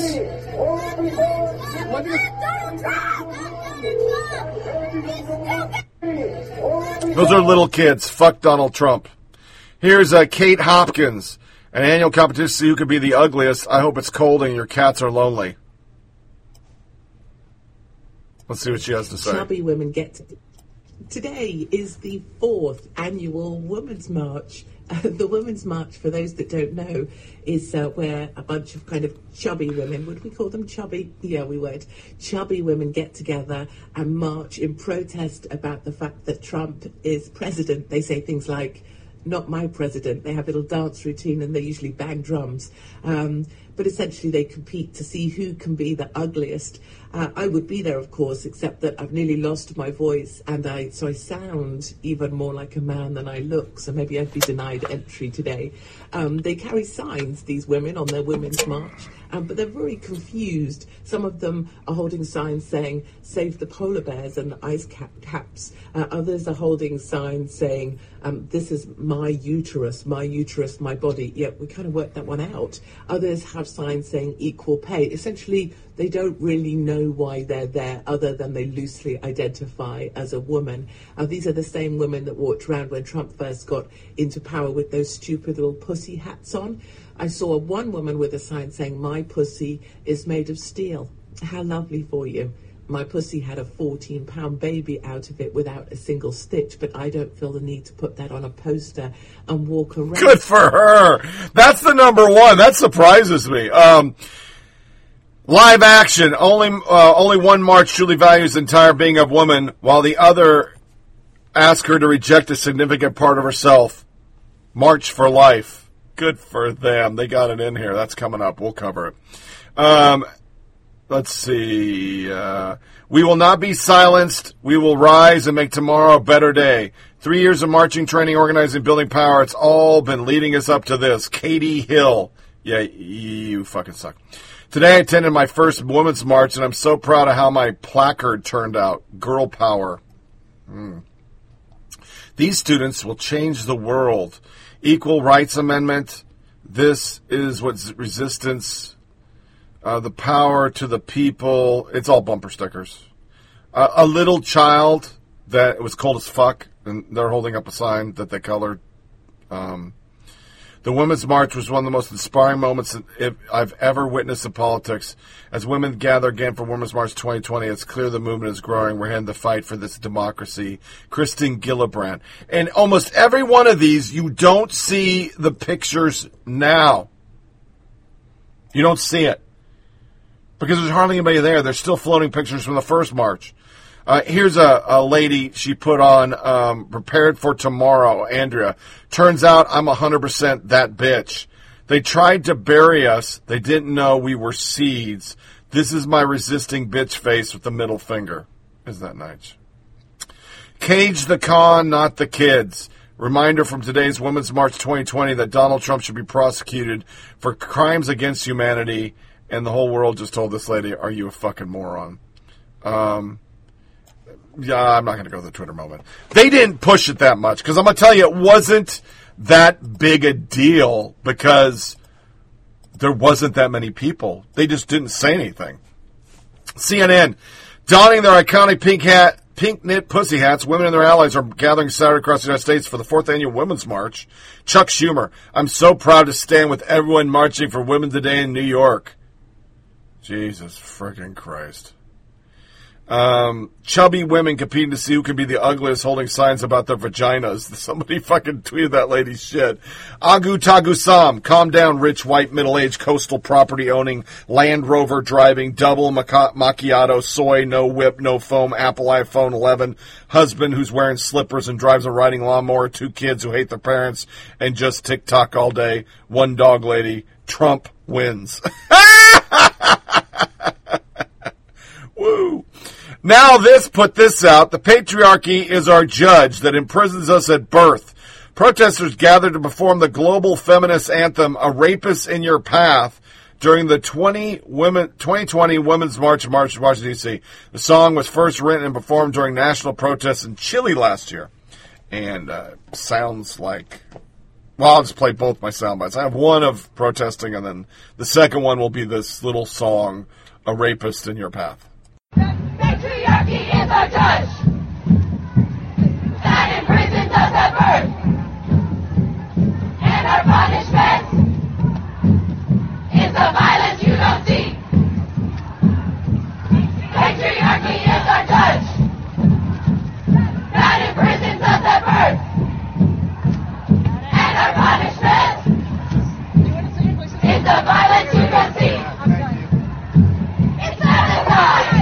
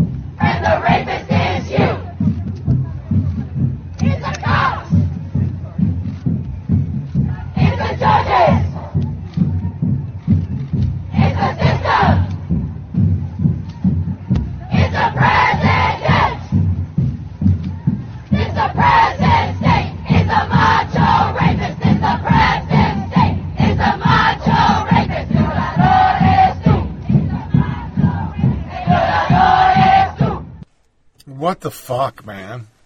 Somebody tweeted this, Mr. Bubbles. We just arrived in Tehran for the march. It's really strange. No one's here. The people look pissed. Maybe I should take off my pussy hat. Maybe Don Lemon should put away his gay pride flag. Where's the Starbucks we're meeting at? That pretty much sums up the Women's March.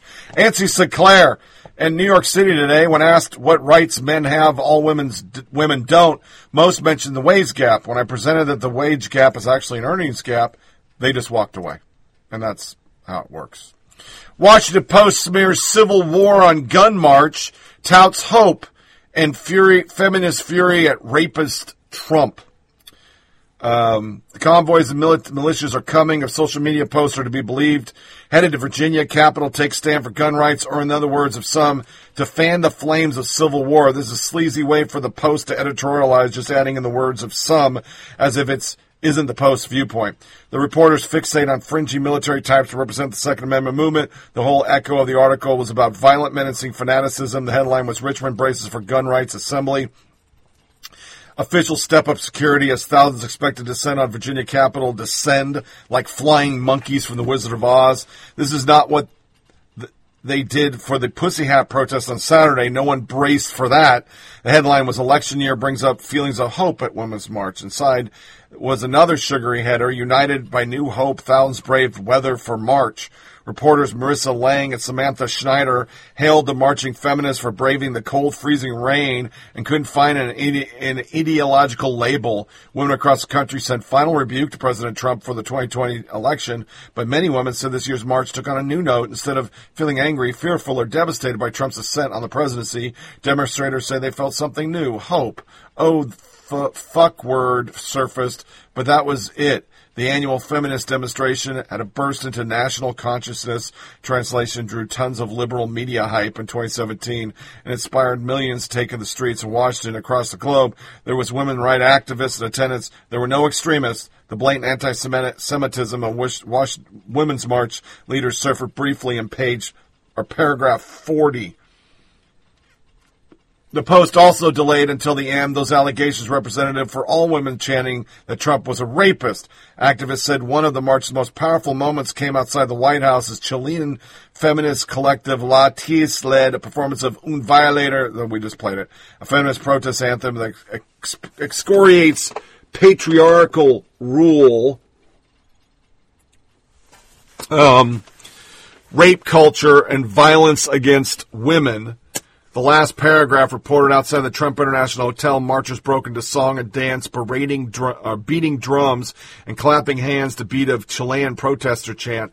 The crowd burst into cheers, women pointing at Trump's gold-plated name as they shouted together, "The rapist is you, isn't rapist more vicious than liberal hack?" Washington Posties, a rudimentary knowledge of Spanish like mine could show the powerful Chilean chant clearly meant to smear Trump as the rapist in the feminist path. Fuck it. Let's get, and then the back end, it was just all fucking, because they arrested two white supremacists. Everybody's a white supremacist.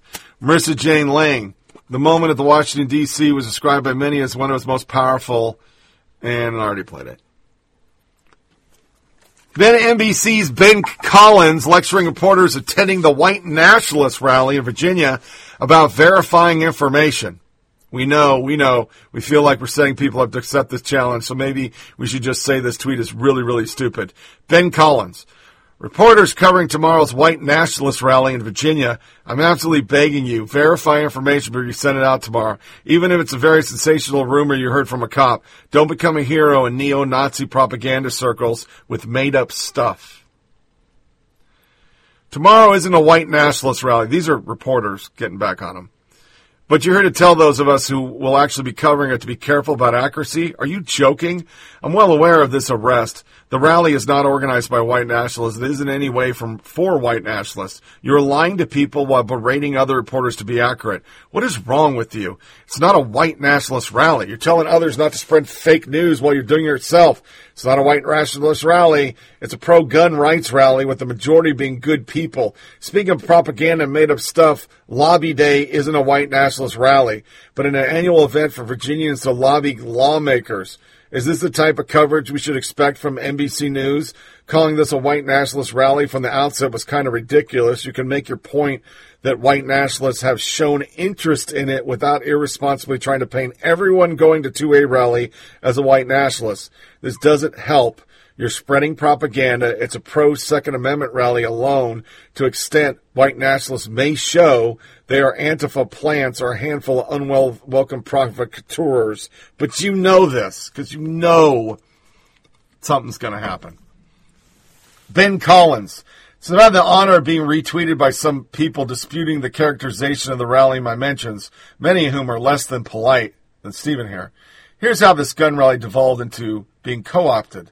Stephen, I know we both mean well here, and there will definitely be a ton of people there protesting in support of 2A rights.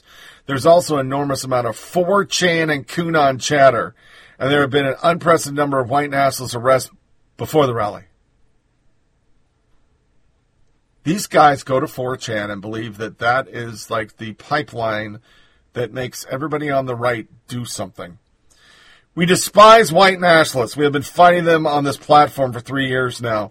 There's no indication this Pro-2A rally tomorrow has anything to do with white nationalists, branding people who are not white nationalists and white nationalists a gift to white nationalists. Would you refer to the Women's March as the anti-Semitic rally because of the view of several of the actual organizers? Have you asked the governor of Virginia for comment? Somebody showed Blackface Charlie. Do you see how they do it? This is how they do it. They align it always that way. It doesn't matter what it's about. If it is a conservative event, it's a white nationalist, it's a neo-Nazi, it's racist. If it's liberal, even when it was run by anti-Semites, it took a real journalist outfit to break it up and go, oh my God, these people are horrible. And it started on BDS and hate of Jews. Years later, that still doesn't make it null and void. It's still the greatest thing ever. We got op-eds and Twitter moments. And although the Twitter moment was buried, it probably came out on the top and then they realized there wasn't enough people to make it the top. And at no time did any article from New York Times, Washington Post, ever say why this isn't working? It isn't working because they don't want all women. They don't want Jews. It turned into more of an LGBT. They want men, transgender men, more than they want white women. And within every liberal fucking protest, there's so many splinters that one time I played. It was like the year after, I think. It was the 2018 one. And if you remember, you had the Black Power people, BLM, fuck cops, fuck white people. And then you had the gay shit. I mean, it wasn't about Trump. It was about what all liberal protests are. But the media never define it that way. They never go in and show. A bunch of people showed up for this event, but really, it's a bunch of different causes. And last year's was more climate than Trump. But within all of this, I found this, which, made me really happy. Because there's a lot of this. And Chuck Todd's not going to show it. Chris Cuomo, CNN, they're not going to show this. They're never, ever going to show this. But there's a lot of this going on. And I think it has a lot to do with why these numbers at these marches are going away, because people are starting to read and understand and realize, a lot of this is over the top. It's not even true, but I bought it, so I'm kind of a dumbass, and the economy's pretty good, and the media's so over the top, I don't know what to believe anymore. I mean, I really don't know what to believe. I think a lot of people are there. Mexican Ocasio Corn Pop. That's her handle.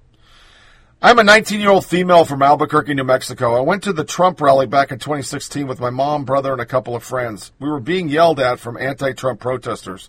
I was not for Trump. I was totally against him, and I went because, hell, my mom decided to go, and I couldn't do that except sit there and listen. It was a good speech, and he was a good man, but I still wasn't convinced. Leaving the rally, we had to go through the other way because an anti-Trump protester wanted to get us, hurt us. We walked outside, and it looked like hell. They made our city look like shit. As we were walking out, a young man, early 20s, got out and punched an old Trump supporter that was a veteran. My mom had got into it with him to not do that. People were throwing things at us, screaming in our faces, putting the Mexican flag in our faces, throwing rocks at the horses, damaged police cars, started fires. It was a riot. Look it up. Made national news. But, of course, it was Trump supporters, remember? They started it.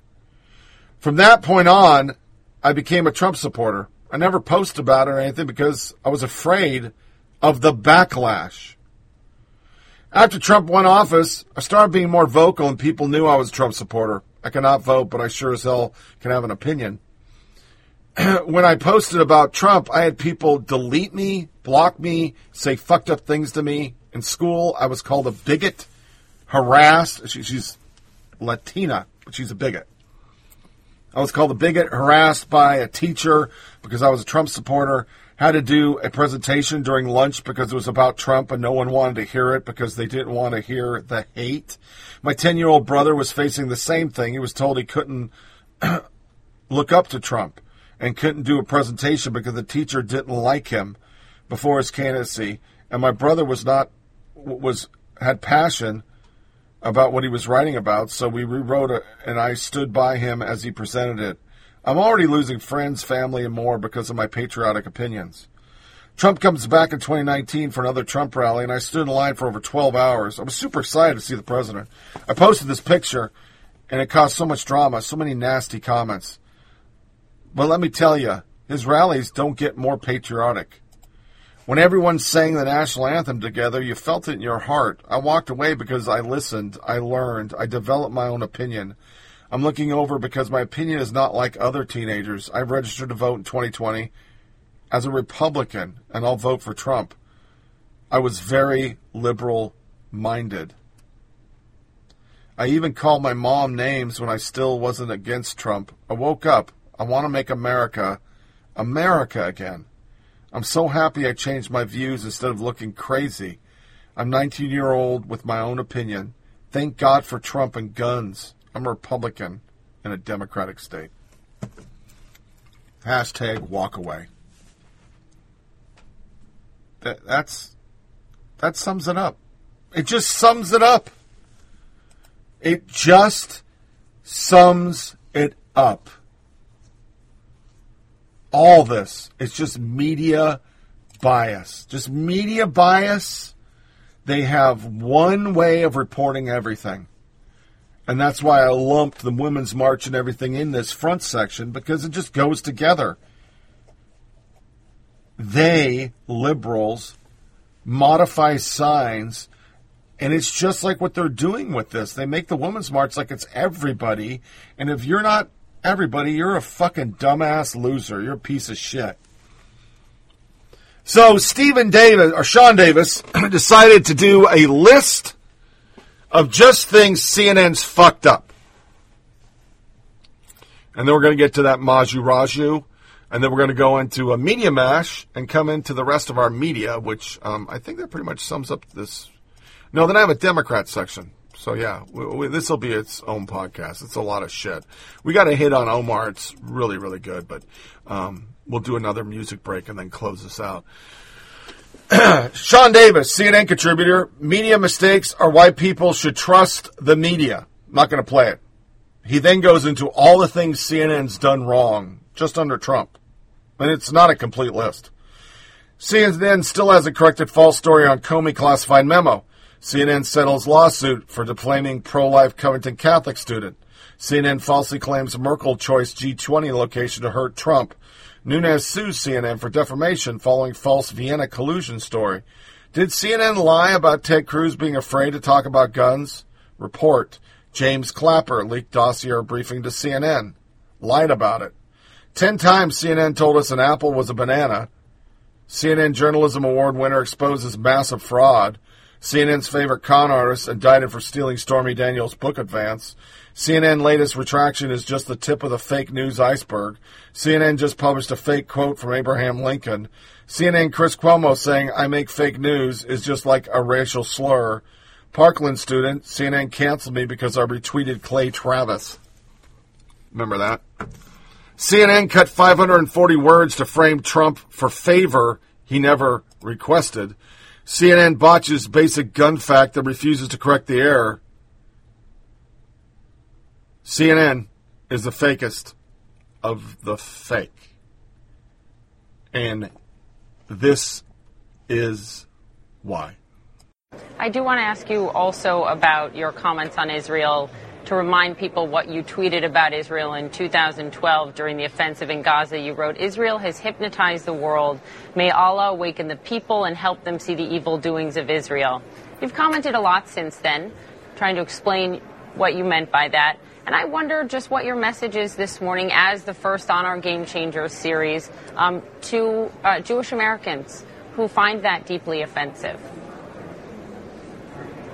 Oh, that's really a regrettable way of expressing that. I don't know how my comments would be offensive to Jewish Americans.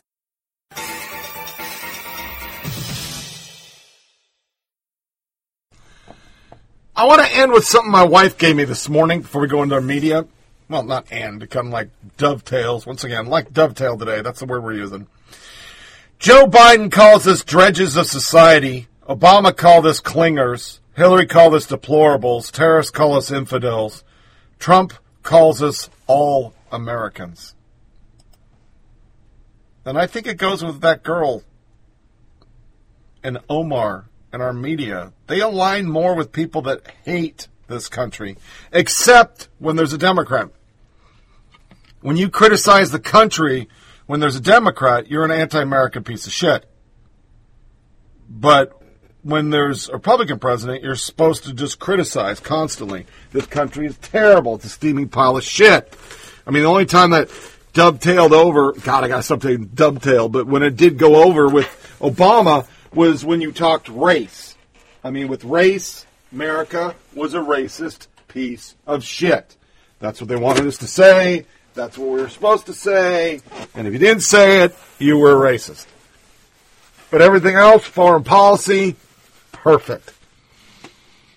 And our media, well, they're just, once again, we're going to take McSally in the beginning. We can bash her, but you can't bash Omar, who said heinous thing about America, soldiers, whole 9 yards. New York Times opinion. When Meghan McCain joined The View in 2017, her on-air spats made for fun TV. Now it's just exhausting. In the early days of her arrival, the conservative commentator on air spats made for fun TV. Now it's just exhausting, writes Shamira Abraham. Translation: the conservatives should fall in line with our newspeak and submit to our re-education plan. We desire no diversity of opinion here.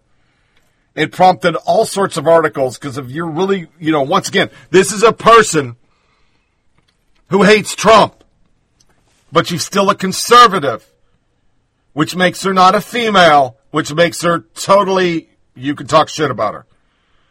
Federalists, the real extremism on The View isn't Meghan McCain. Majority of American women support gun ownership and abortion restrictions, yet on a network daytime television shows, there's only one representative for these positions, and that's The View, Meghan McCain. 77% of American women support restricting abortion in the first 12 weeks of baby gestation, a higher percentage of 74% of all supporting Americans.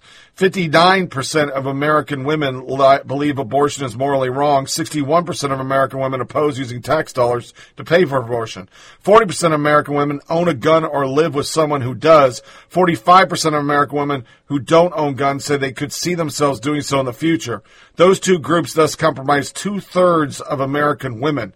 It is thus clear from statistics like these and that being pro-life and pro-gun is not only extremely common among American women, but might actually encompass a clear majority of us. Yet among all daytime television shows, there's only one representative, Meghan McCain. This is just a small thing from her.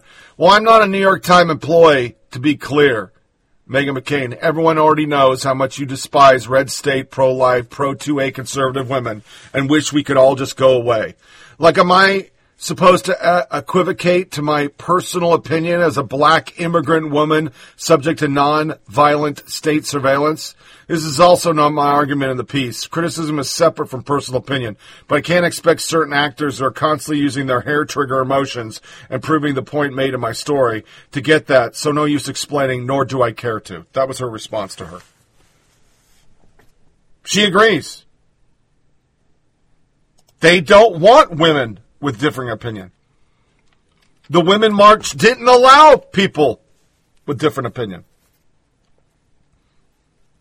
Vince Vaughn, once again, last podcast, attacked for just talking to the president, being an adult.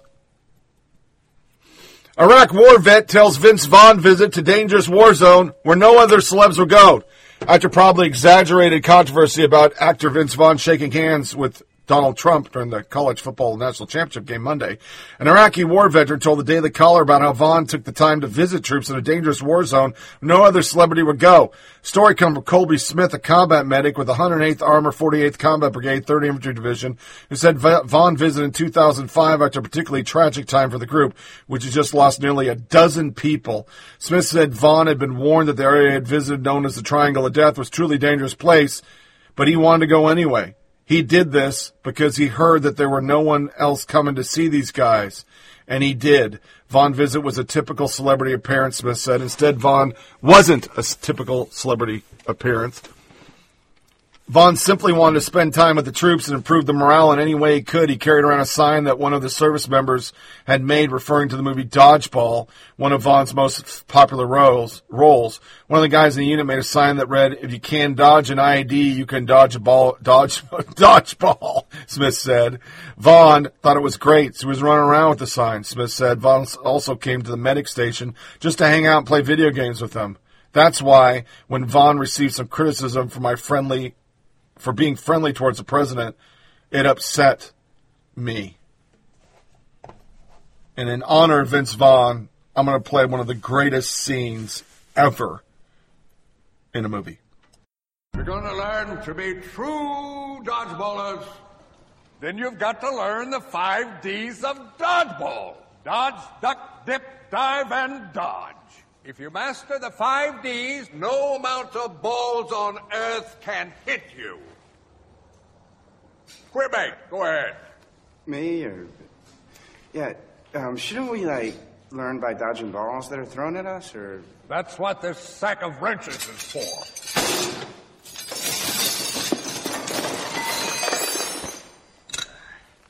If you can dodge a wrench, you can dodge a ball. What?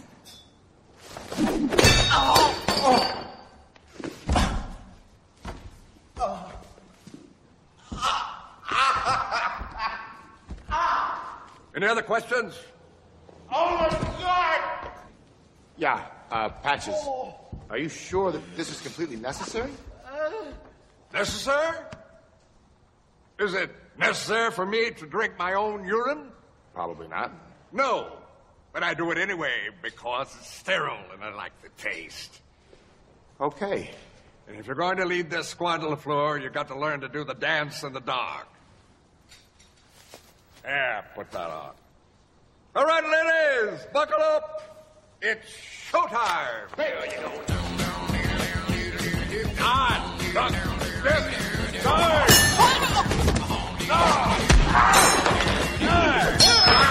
Dip, dive.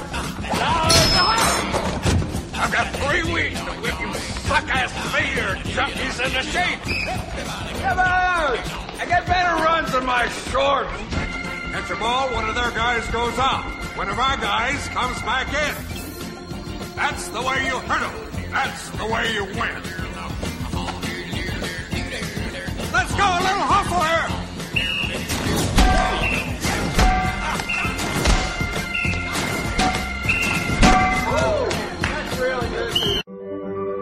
Greatest scene ever.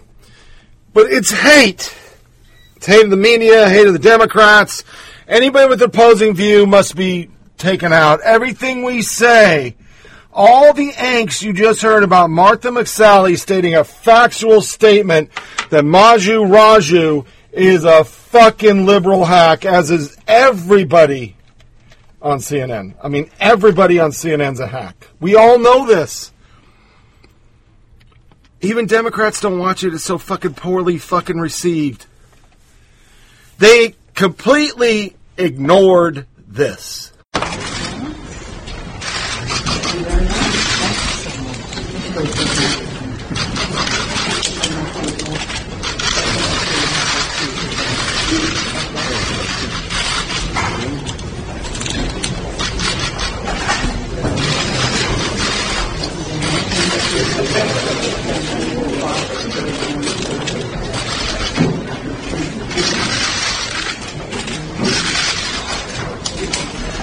That's right. And it's a ceremonial. The one thing I will say, and as we were watching it, we are used to seeing signing ceremonies, handing out pens at moments of celebration. when a president is signing legislation, when even sometimes, in a rare occasion, but it has happened, when the House sends over a landmark piece of legislation.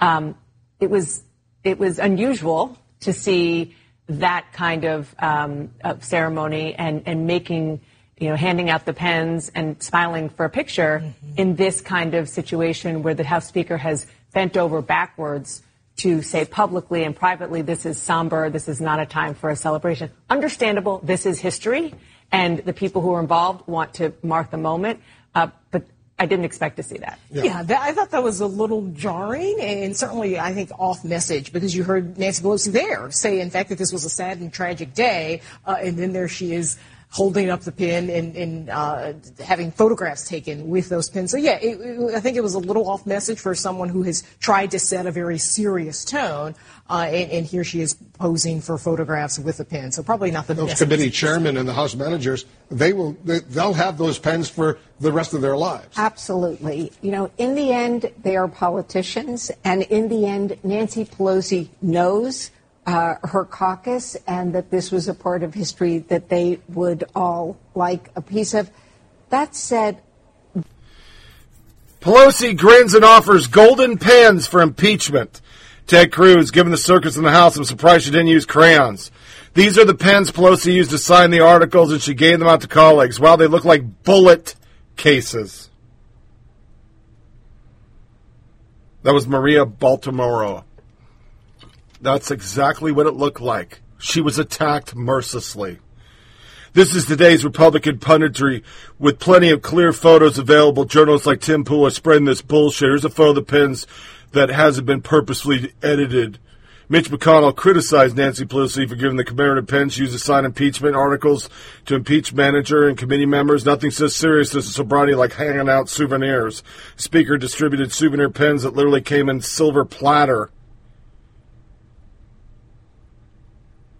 Kristen Martinez, when you have to pretend to be solemn and somber, still can't decide if she or Warren is the biggest phony I've ever heard and lead at the moment. Democrat leadership to members, make sure to project how solemn and serious today is. No more giving us away with the silly stuff. There's a meme on Twitter of numerous Democrats. The best is Kamala Harris joking, and then the camera goes and they get the lady over like, okay. Because they don't want her to look bad, and she gets solemn and serious. Like her face just goes, ah! Somebody says, you know what you hand out for pens for? Accomplishments, like saying a historic trade deal with China. So it's fitting that Democrats are handing out pens for their sole accomplishment. Impeachment. Democrats have done nothing for the American people. Those are what polls are showing. It's not conservatives bashing them. Polls are saying all they do is care about impeachment. And CNN just criticizes the moment. But they were bullet pens. If it was a conservative, once again, what message are they saying with these bullets? I mean, we already had Clyburn say we need to hang the motherfucker. Do a fucking goddamn thing and hang him. But they're hateful. They hate. The media hates. They all hate. Amy Meck again. Sharia Maryland Democrat endorsed Sharia adherent Al Rahman School as a tax-exempt private Islamic school in Baltimore. The school's goal is to develop leaders who are focused on pleasing Allah and integrating the teachings of Quran and Sunnah into the daily lives of students. Here's the soundbite. We try to incorporate the issues that they're facing at the adolescent age. So just recently, for example, the high schoolers, actually 7th grade and up, they learned about internet safety from an Islamic perspective. So things about gender relations, gossip, lowering your gaze, false personalities, being two-faced, all those type of things. The students did research, they did posters and collages and PowerPoint presentations so that they can take those concepts that are very important in Islam, like modesty and proper relations between the sexes, and apply it to a real life situation that they're actually facing day in and day out. So that's one of the unique things I think that we have going on here at Ar-Rahma School. We are an accredited K-12 school who is also nationally recognized. On February 3rd, the president came to visit our school. I'm always excited to see young people because you're our future. And I want all of you to understand that we're expecting big things of you. You're going to do great things as doctors and lawyers and advocates and as scientists and engineers and who knows, maybe a president or two. In his historical 45-minute speech that he gave, it not only helped boost the morale of our students, but also it validated their rights as American citizens. I'm teaching U.S. government for the 10th grade girls class, and kind of showing some of the similarities and differences between the U.S. Constitution and government versus, Islam, Islamic law, maqasid Sharia, and things like that. So they get to see, the compatibility and some of the things that we can do as Muslims within this greater society as well. So it's been very, very exciting. So our desire is to produce a student who is not only emotionally stable, is practicing the deen, also is a student who has great pride in civic responsibility and also positively contributes to the society, especially in these days and these times. Parents bring their children to Al-Rahma School because Al-Rahma School is an extension. That's not being reported. Same district that Obama flooded with Islamists. Omar. Remember? Then we have LSU. I'm not going to play the fucking video. The GAT video from Trump's White House tribute goes viral. Her name is Jemai Bordelon, wife of former player Ben Bordelon. Ladies and gentlemen, we got her. It's Jemai Bordelon, wife of former LSU player Ben Bordelon. I have no idea why they were along for the trip or why she was part of the video, but it's 100% her. Everybody's freaking out about it. The media, WAPO. Trump drags LSU football team in impeachment further during White House. USA Today, President Donald Trump shares his thoughts on impeachment, uses profanity during LSU football celebration at White House. BR, surprisingly, Joe Burrow, LSU visit Donald Trump White House after national championship. It's the only one I could find. They actually interviewed him. He said it was a great fucking time. Fox, Trump honors national champion LSU Tigers at White House. CNN, Trump gets LSU football team a championship welcome. Trump went nearly in the entire ceremony without bringing up impeachment until he invited members of the team to take pictures at the Oval Office. Yeah. So, there you go. Let's just go straight into hypocrisy now and our media cuts.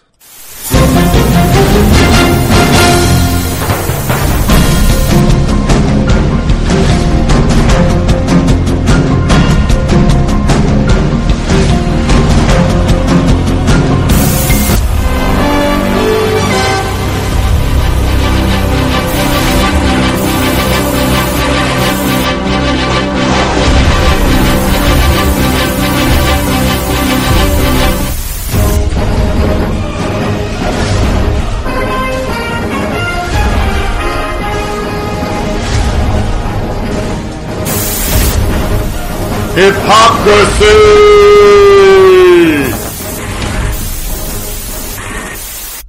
Dust up between the two of them is that scandals hurt you more when they seem plausible, right? I mean, Bernie Sanders does have a sort of physicality, when he talks that is a shaking your finger at Hillary Clinton, shaking your finger, shovey, weirdy.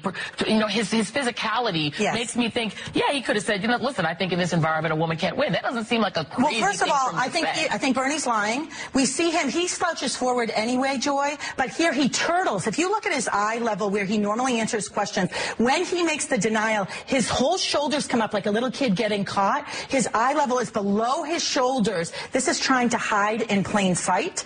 And many of us, we don't know what to look for. So if you look for this right out of the gate. A body language expert. More on this stuff at the end of this segment, but I just had to play that up front. This is a time-traveling, anti-Semite, hate faggot, Joy Reid, who still has a show, which is perfect for hypocrisy. The president got to smash Acosta, and I got to play it. With this this man. But I don't know him. I had never had a conversation that I remember with him. Certainly, let me just tell you, you just have to take a look at the polls. Quiet. You just have to take a look at the pictures. You just have to take a look at the polls. You see, I don't need anybody's help. We're doing phenomenally well. The economy is the best it's ever been. If there's an accomplishment that Trump's done that would make me 100% vote for him, it would be he shut that motherfucker up. He shut up. Fucking Jim Acosta. Jesus Christ. Tom Elliott shows where our media is. This is our media. CBS News, the low unemployment rate is bad for your health.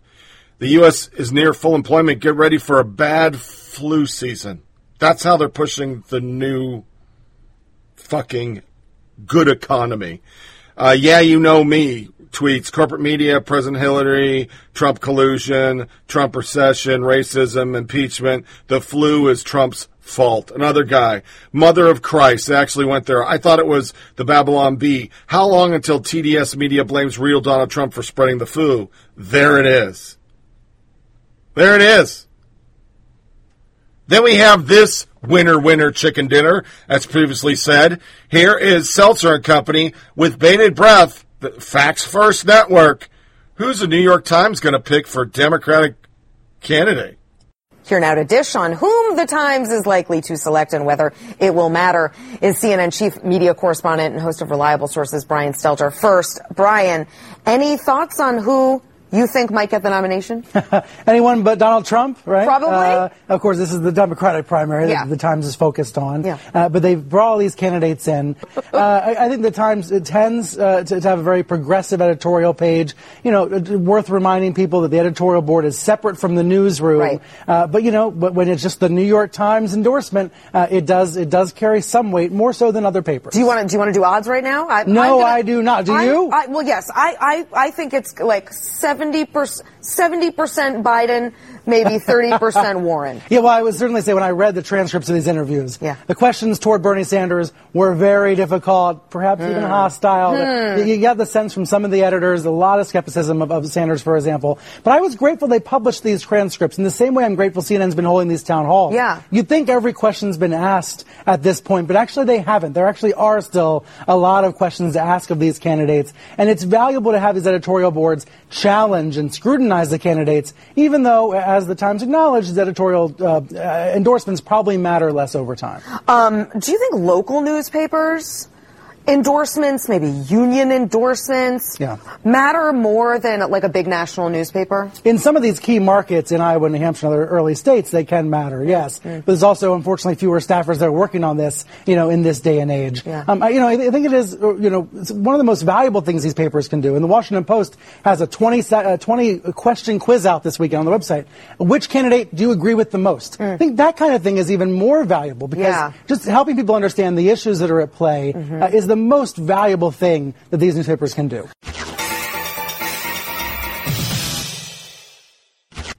Why is that news? And as stated, who doesn't think they're going to pick the Democrat?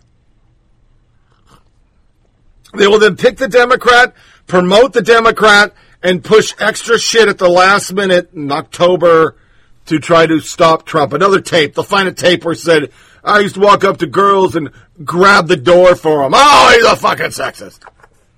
Get the fuck out of here. To our media mash, and then a beautiful hit on Ilhan Omar, which was not covered by any media. CBS pushes revival of long-dead Equal Rights Amendment, skips abortion, link. NBC suggests Trump trade policy caused farmers to commit suicide. Trump now makes people commit suicide. Well, they've already said that. Lawrence O'Donnell, there will be no one on MSNBC defending Trump. Was that actually ever in doubt? For the women of Virginia and the women of America, the resolution has finally passed. These votes Wednesday in the Virginia House. Senate Joint Resolution 1 is agreed to. And Senate were celebrated as a possible turning point by ERA supporters like Donna Gransky, who's been fighting for the amendment since the 1970s. The only way that we can guarantee gender equality is for it to be enshrined in the United States Constitution. That's what today means to me. It was just very, empowering to see it get passed and to see that I could have an equal future. Now, the measure in Virginia has yet to clear another set of votes, and then people say that a new fight then will start. I mean, supporters are going to have to go to court and argue that original 1982 deadline is not binding, and they should get to count the 35 states that passed it before 1982 to get to the magic number of 38 states needed to change the Constitution. China has agreed to buy $200 billion worth of American products and services, including $40 billion in U.S. farm products. For farmers like John Boyd of Virginia, that can't come soon enough. Soybean prices were cut in half with the trade war. For a year, Boyd has struggled to pay the mortgage on his farm. Across the country, farmers have gone under, the financial stress even leading some to take their own lives. The hope now that China will soon start placing the orders before it's too late. So I want to ask you about cable news, because you've got CNN, which is sort of, we're playing it down the middle, except we hate Trump. No, they don't. 1/3 of the people on their payroll love Trump. So you're guaranteed on any hour of CNN to minimum 1/3 of the programming will be supportive of Trump. Someone on their payroll saying, here's why Trump's right. Yeah, well, they bring someone on to do that. But they used to have hosts don't do that. Their hosts don't, but you know, that's one of the reasons why Trump kind of wants you to watch CNN instead of MSNBC. Sure. Because he knows on MSNBC there will be no one defending him because we don't bring on liars. I don't bring on a liar. I won't do that. And there's no one on CNN who... Are you saying that to defend Trump, you have to lie? Yes. Absolutely. Of course. Absolutely. Of course. Yes. How else do you defend a liar? A pathological liar who lies about everything. You have to lie. So CNN has people on the payroll who they pay to tell their lies to the CNN audience in the middle of, you know, a CNN hour for some number of minutes. And so Trump knows that if you watch CNN, at least you'll hear someone lying in my favor. Well, you're the progressive station. Fair to say? Yeah, I'll take that. Okay. I believe that what I do in my hour, what Rachel does, what Chris Hayes does, is we discuss everything in a completely honest way. And that sounds partisan. It in today's era because the Republican Party is just nonstop lying. Okay, going to go to a quick music break. We're going to come back and do a long hit on Ilhan Omar because there's more investigation and there's some interesting stuff done by real journalists.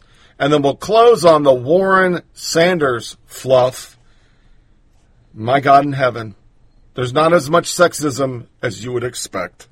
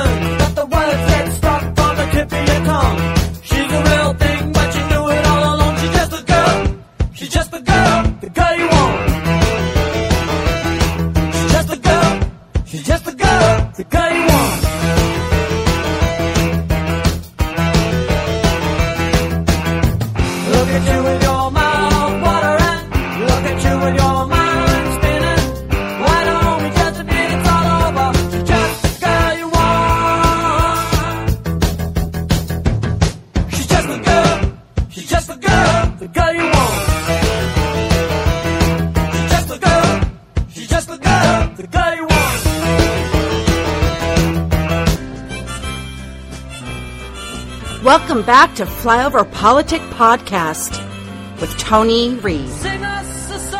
You're the podcast man. Sing us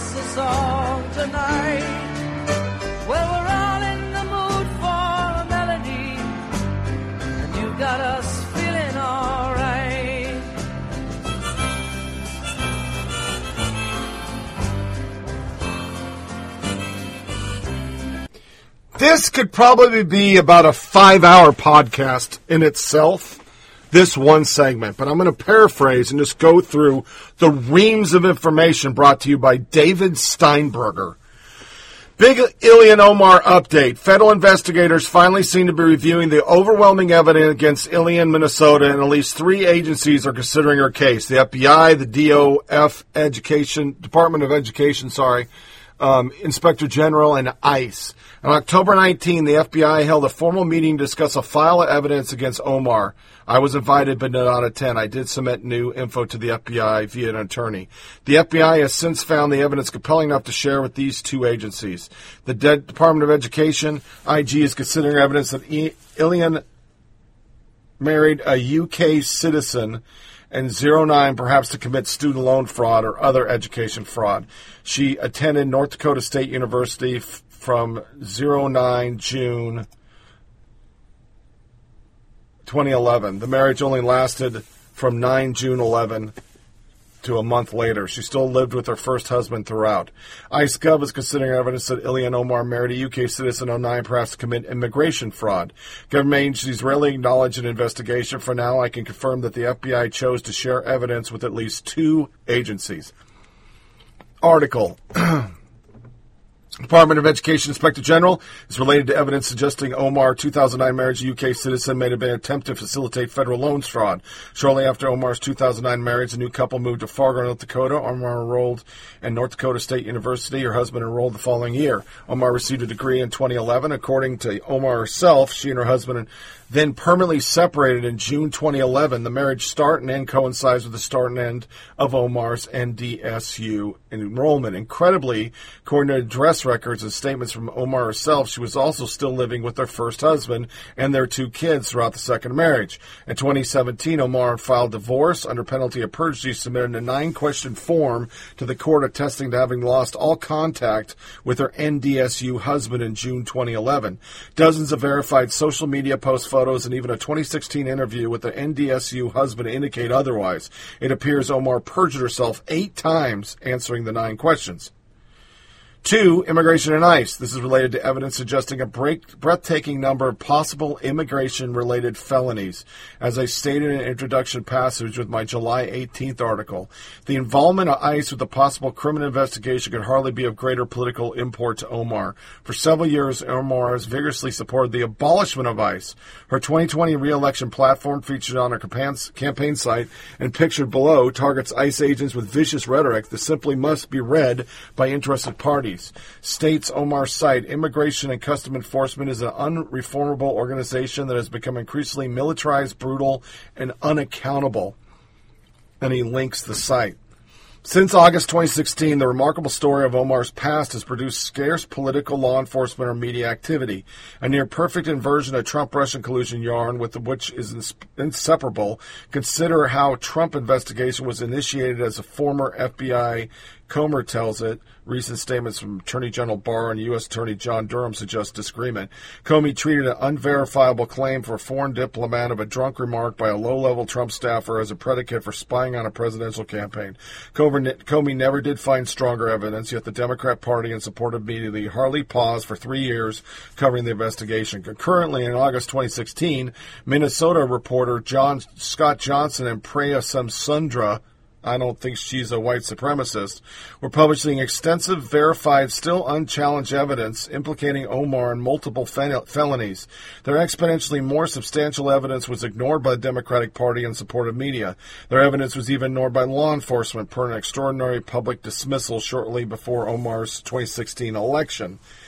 FBI guidelines require only articulated factual basis of possible criminal activity to open an investigation. By September 2016, Johnson and Susamandara had objectively breached that threshold. Picture Comey applying his crossfire hurricane standards to their works. Perhaps Omar's trial reaches the sentencing phase before November election. I followed up on Johnson and Susamandara's investigation in 2018. A year later, the proportion of the verifiable case against Omar resembled that against a Batman villain. A comical number of likely felonies, all backed by gobsmacking evidence. Certified state and federal documents, certified UK documents, archived state public school records, archived US and UK address records, verifiable, unmanipulated digital photos, corroborating statements from Omar herself, corroborating statements from Omar's ex-husband himself, several years of social media posts from Omar verified accounts, and several years of suddenly deleted social media posts from Omar's verified accounts. Yet media continued to approach the developing story of Omar's background with literally zero vigor.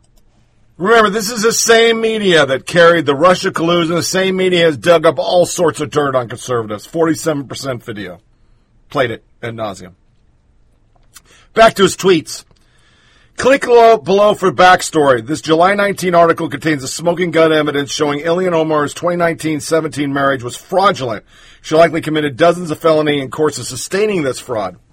Typing up loose threads in curious case. And 4 intensely reported investigative columns here, August 13, 2018, October 23, 2018, October 30th, 2018, and November 5th, 2018. Steinberger explored the evidence suggesting that Ilhan Omar entered in a sham marriage. On October 22, 2008, the U.S. State Department stopped accepting applications for Priority 3 Refugee Family Reunification Program, the process by which refugees can seek asylum if one family member is a legal U.S. resident. State halted the program because DNA testing, primarily with Somalis, had concluded that perhaps 87% of applicants were fraudulently claiming family relationship. Despite continuing wars, Somalia 2008 was not comparable to the open hell of early 90s when an 8-year-old Ilhan and her family fled to Kenya refugee camp. She lived there from 91 to 95, aged 8 to 12. Lutheran Immigration and Refugee Service then helped her and her sister and their father receive asylum in the United States. The complicated moral question of fraud, let alone fault, among this 1990 wave of refugees escaped civilian war will never be answered with accurate statistics. We'll have to settle for adjectives like widespread and rampant, yet the negative outcomes cannot be ignored. Even refugees with strong desire to assimilate to Western civic order are hampered by the possibility of discovery of conflicting documents, and compromising information becomes leverage in a community already difficult to police. 12-year-old Ilhan had no say on the manner in which she arrived. U.S. Congressman Abdullah Omar is now under scrutiny for action took beginning in 2009. In 2009, Omar was a 26-year-old U.S. citizen. She had been a U.S. citizen for nearly 9 years. Additionally, the foreign national Omar apparently helped commit fraud, was not fleeing hell in Somalia. Ahmad Nur Said Elmi was a longtime citizen of the United Kingdom. He had possessed a high school diploma from the United States. Elmi attended St. Paul, Minneapolis High School for his senior year. We looked to the 95 to not to incriminate a kid, but to answer questions about what Omar did 14 years later as an adult. And he breaks it down. This kid's not a citizen. They show a flow chart. He shows addresses they lived at. The above image screenshot of Sahura Noor's confirmed Facebook account was published by Preya Samsundra in 2016. He also identified himself as Noor Said. See below. This is a screenshot of current Facebook's account.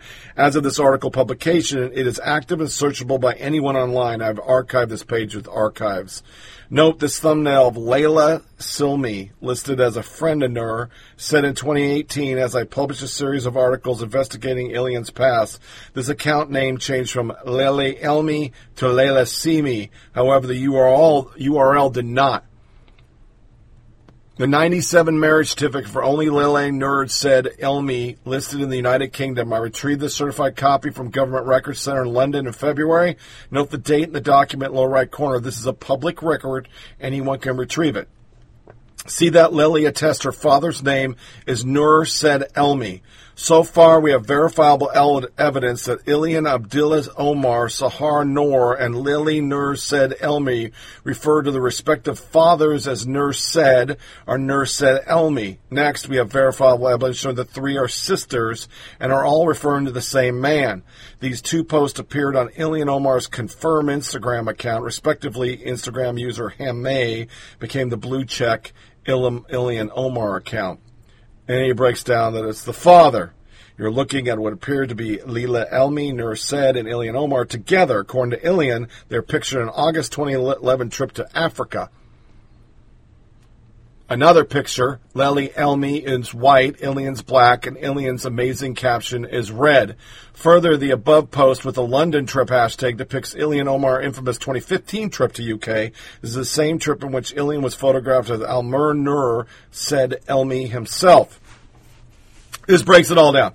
One would have to believe that Aksu had dinner with Ilhan and a second woman, that the woman was introduced to him as any other person alive, and that the couple days later he made the 1 in 7 billion mistake of misremembering this woman as Ilhan Omar's lovely sis Leila Elmi, a random name of a woman from England he had no clear reason to know. Ilhan was steadfast, refused to give the media name of any of her siblings besides Sahar Noor. The only rational explanation, Leila Elmi was in the United States to visit Ilhan Omar, attend this dinner with her, and Ilhan carelessly introduced her as Aksu. We now have a verifiable evidence that Ilhan Omar, Sahar Noor, and Lely Elmi are siblings with the father Nur Said. All that remains to verify our source claim that Ahmad Nur Said Elmi is indeed Lely Sir Said Elmi's brother. Sahar Noor, Ilhan Omar, and Lily are siblings with a father named Nur Said. Lily lived in the same neighborhood. Both Ilhan and Ahmad Nur Elmi call Leila Elmi children nieces. Yet here we have verifiable UK-US marriage record, verifiable addresses, timestamp, traceable, archived online communication, background check confirmation of Social Security birth date, archived court documents signed under penalty of perjury, photos which can examine to rule out digital manipulation. The 2019 Minnesota Campaign Finance and Public Disclosure Board investigation found Omar filed illegal joint tax returns with a man who was not her husband in at least 2014 and 2015. 3 years of evidence published across many articles, none of which have been shown to be incorrect or even be challenged with contrary evidence from Omar or other sources. Perjury evidence that stands on its own, regardless of whom she'd married. Long after July 2011, she was clearly in contact with the only man in either U.S. or U.K. with the same name. Further, Priya Samundra did contact him, published how she managed to contact him, and published an email admitting to being photographed with Omar in London in 2015. To be clear, Omar was legally married to Ahmed Nur Said Elmi. At the same time, she was photographed next to a man who admits his name is Ahmed Nur Said Elmi and that he is in the photo. Samundra published all the information on how to contact Ahmed Nur Said Elmi. Representative Omar has refused all inquiries from constituents, elected officials, media outlets to provide any evidence to say this is all bullshit. In fact, Omar has responded by making information less available. In 2016, after Scott Johnson and Samundra posted the allegation, Omar's verifiable social media accounts were taken offline. Ahmed Nur Said social media accounts were taken offline. When the accounts returned, a large amount of potentially incriminating evidence had been deleted. I found and published at least 10 additional before and after instances. Omar has released careful worded Clintonian statements. I have a large amount of information that was not published. Sources have expressed fear regarding published videos and photo evidence confirming threats from Omar campaign team. These sources have shared about evidence of threats.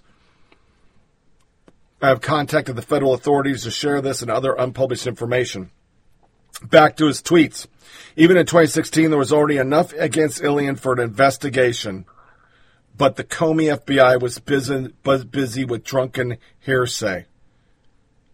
3 years ago, most American newsroom picked Ilhan Omar, despite her crawling Jewish hatred and evidence of extensive criminal past, to be the transcendent face America needed to fight bigotry and federal corruption. I want you to think about this for a second. How much do you hear Omar on my show?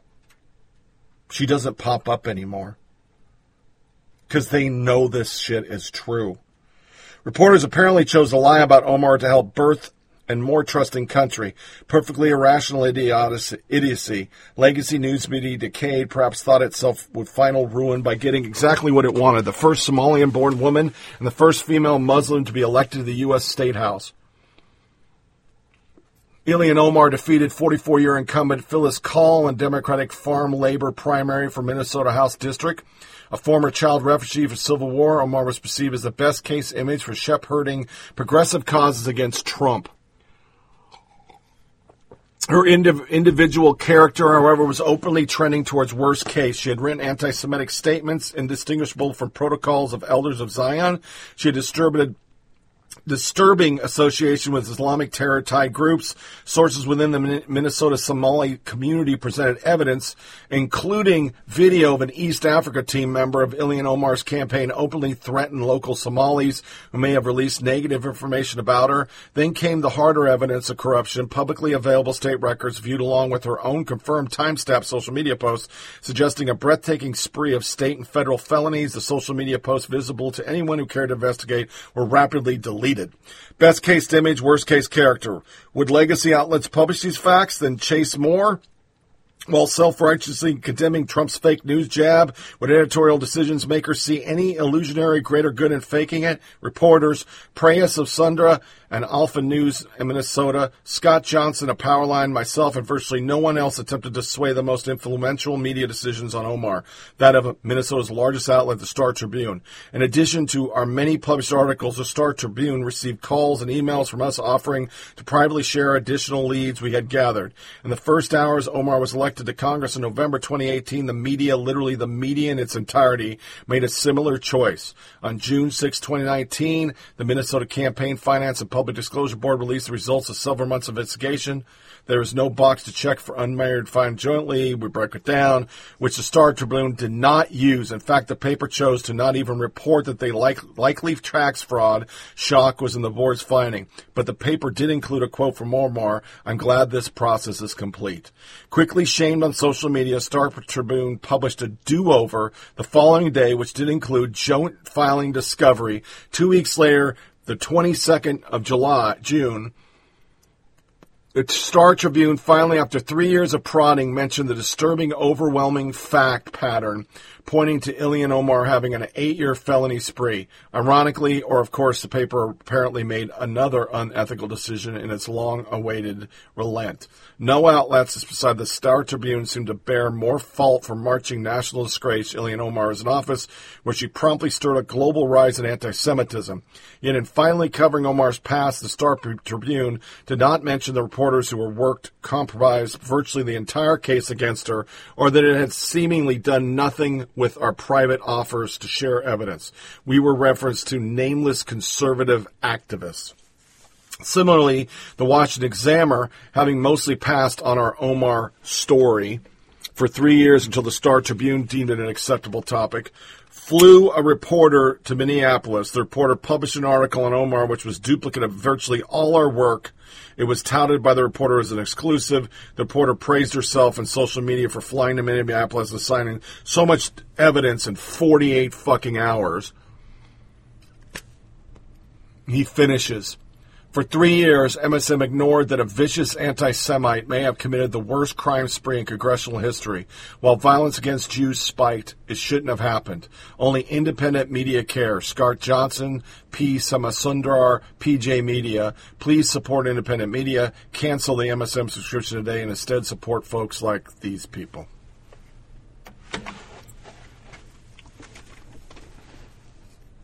It is extensive. It is laid out, but this gentleman nails it.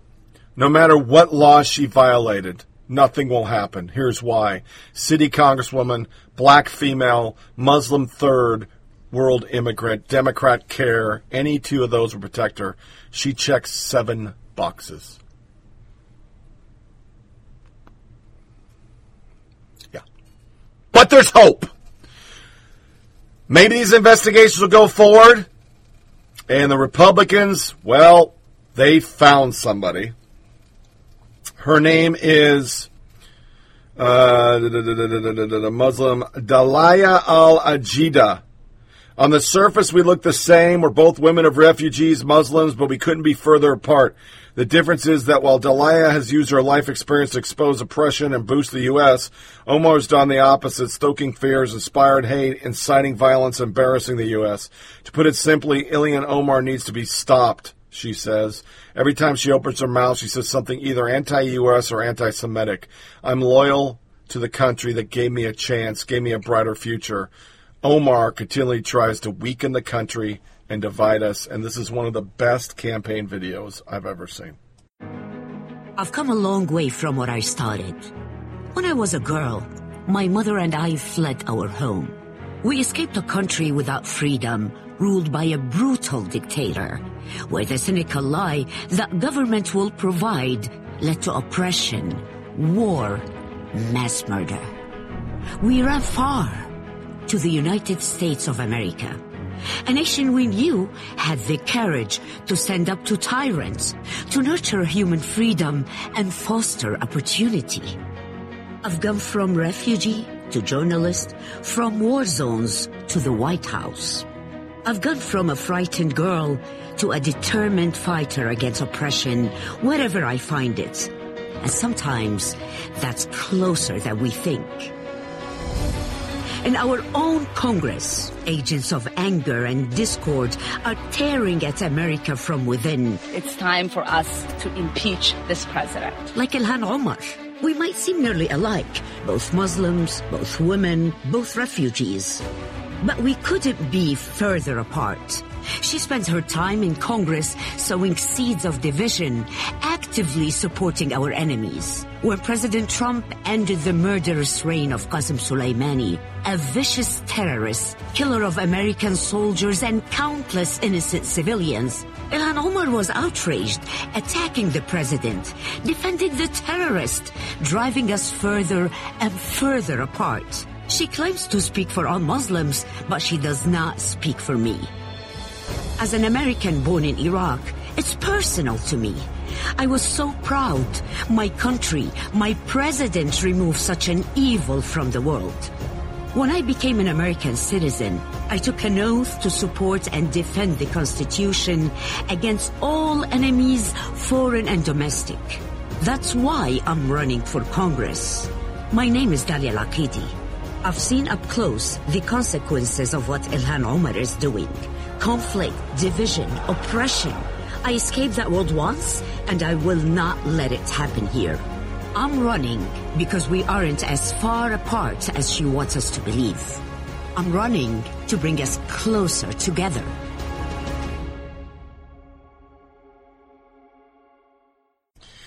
It is almost criminal that this much information's out there and nothing's happened. Because she's a black woman. That's why when I hear all these, gays are treated poorly and black people... No, you're not. No, you're not. Don't. This is just, once again, living proof that as long as you're a Democrat, you're a black or woman or gay or Muslim, you can commit murder. Nobody fucking cares. Nobody cares. They're not going to do shit. Nobody cares. So... let's close on stupid, petty shit, but it's CNN, and so, of course, CNN is going to be CNN. I mean, they just CNN. Oh, wait a minute, one thing. Breaking news, U.S. prosecutors appear to be scrutinizing whether James Comey illegally disclosed classified secrets, part of an unusual inquiry into years-old leaks that leaves law enforcement officials open to accusations of politicizing their background. It's less about him, and it's more about the FBI. But that one broke, too. Right when the Omar broke, but CNN's going to be CNN. So when we came up with all this fucking did he say not in the debate, well, CNN had a tape, and they decided to release it. I think you called me a liar on national TV. I think you called me a liar on national TV. Let's not do it right now. You want to have that discussion, we'll have that discussion. You called me a liar. You told me. All right, let's not do it now. I don't want to get involved. I just want to say hi. Yeah, good. Okay. That's because you're a filthy, filthy liar. You've always been a filthy liar. Always.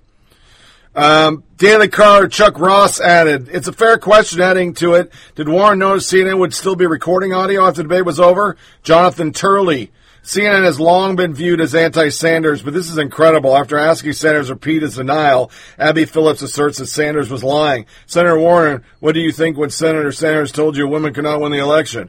Federalist Sean Davis, the question itself indicts CNN for deliberately running the Warren team hit on Sanders, which was unbelievably on its face without verifying whether Sanders ever said it. CNN is neither a news organization nor a neutral arbiter. Trump Jr., how did CNN just pretend that Bernie didn't totally deny that he said that woman couldn't win and pretend like it was a fact just because Warren said so?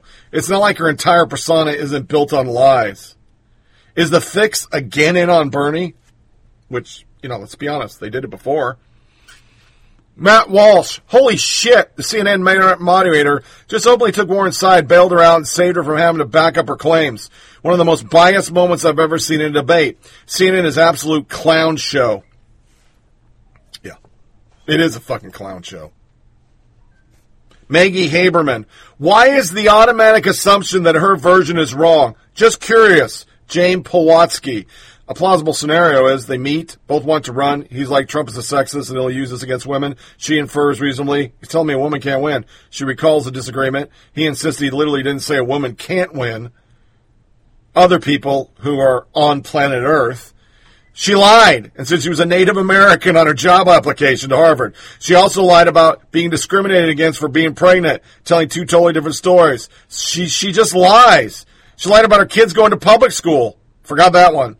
Molly Hemingway, I think mostly because of her well-earned reputation, unlike Bernie, as someone who makes up stories, including major ones about her ethnicity and career and whatnot. Like, all her nicknames are based around this trait. Probably that.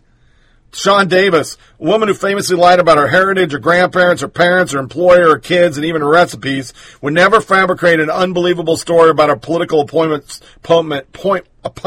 weeks before an election. Yeah. Los Angeles Times, Elizabeth Warren brushed off Bernie Sanders and taught a master class in handling sexism. In the article, sure, during the debate, Sanders was gaslighting Warren over whether he told her female candidate couldn't win the 2020 election. But now he wanted her to forgive and forget, and if he could, he'd seen shaking her hand.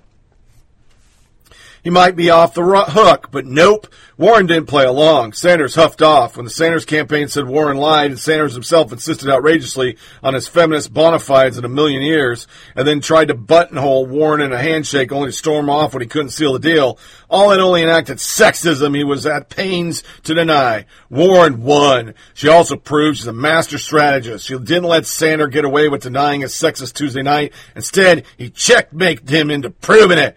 Well, she didn't. CNN did, you fucking twat.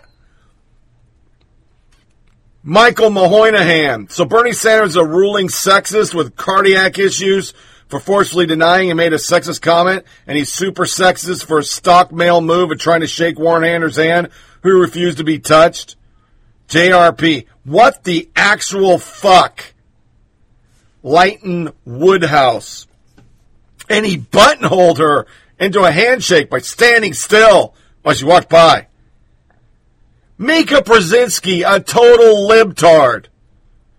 Someone isn't telling the truth. Obviously, his denial is inherently illegitimate because of the shade and shape of his genitals. I think I'm most mad that I'm starting to feel bad for Bernie. Brzezinski appeared to suggest that the person not telling the truth might be Warren, stating that she had a bad feeling it might be the accuser. I don't know what happened there, but somebody not telling the truth. I had a bad feeling it might be the accuser. Warren immediately after the Tuesday night debate accused Sanders of being a liar. They're just trying to give her a bump. She can't win. Can't. It's what we do. Women politicians. Look at Omar. Then this one, Pelosi, it's off subject, then we'll get back on subject, but it fits right in. The Hill, Pelosi raised record $87 million for Democrats. Casey Dillon, Trump raised $125 million. Why is this a story? But it's because she's a female. So now Bernie bros are pissed off. Holly Otterbein, The popular pro-Bernie Sanders subreddit, Sanders for President, says it is removing all content from CNN for the foreseeable future because they have abandoned their journalistic integrity. CNN's debate has been criticized across the entire ideological spectrum of media. Here's their statement.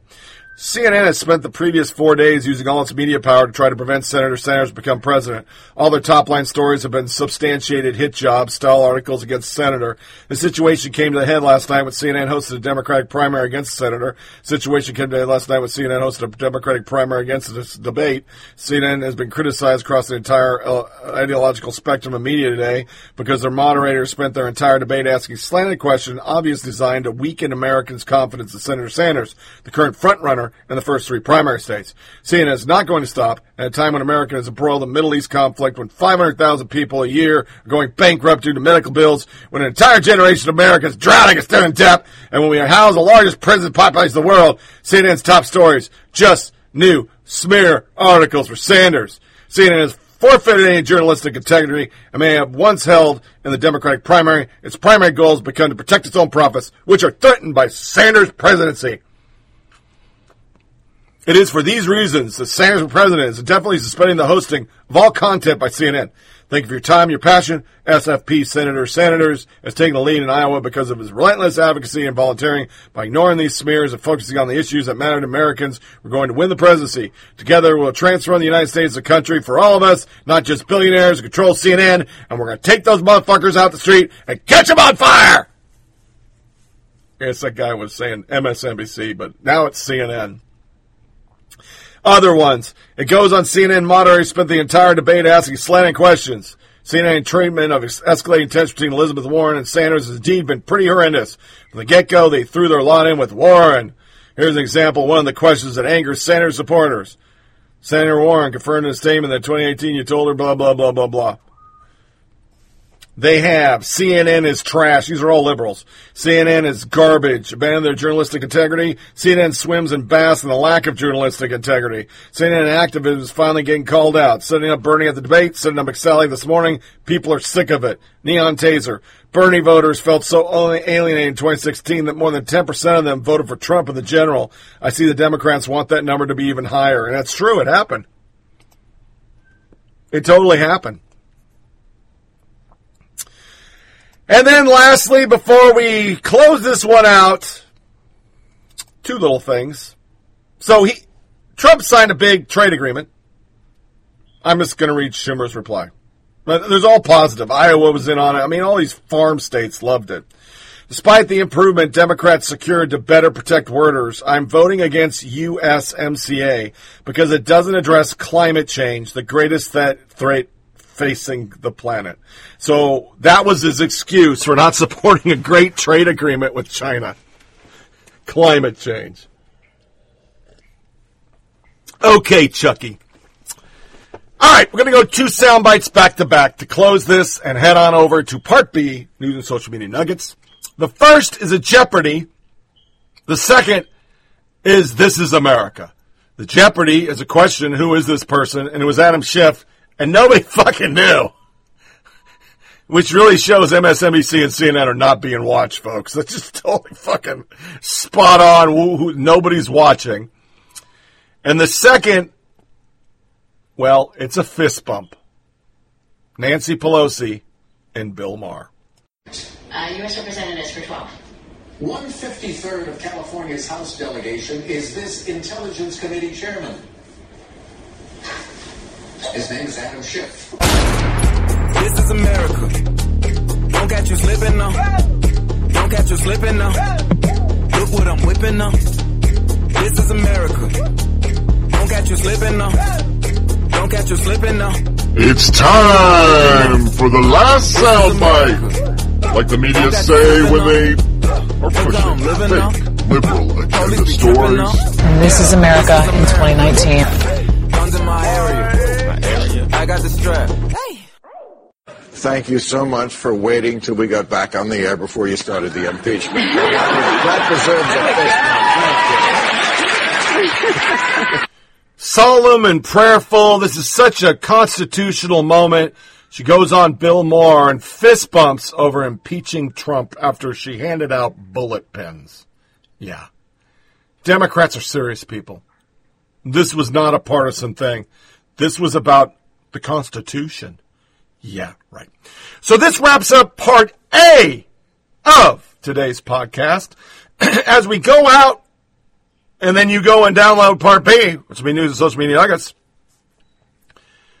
I'm not going to play the regular song. I'm going to play Greg Gutfeld, who's echoing what I say on the show all the time. It's not about hating Republicans. They just hate you. So enjoy that, and I'll see you on the other side. Yes, I'm trying to control myself from swearing. That was a frickin' ceremony. You have ceremonies to award medals. You have ceremonies at weddings and funerals. This was like a baptism at the Addams family. Did you notice? They had a silver platter for the pens. Everybody got a special party favor, a little pen to take home. We are paying for those frickin' pens and for that platter. And then you see the media taking pictures of the pens. Oh, look how special the pens are.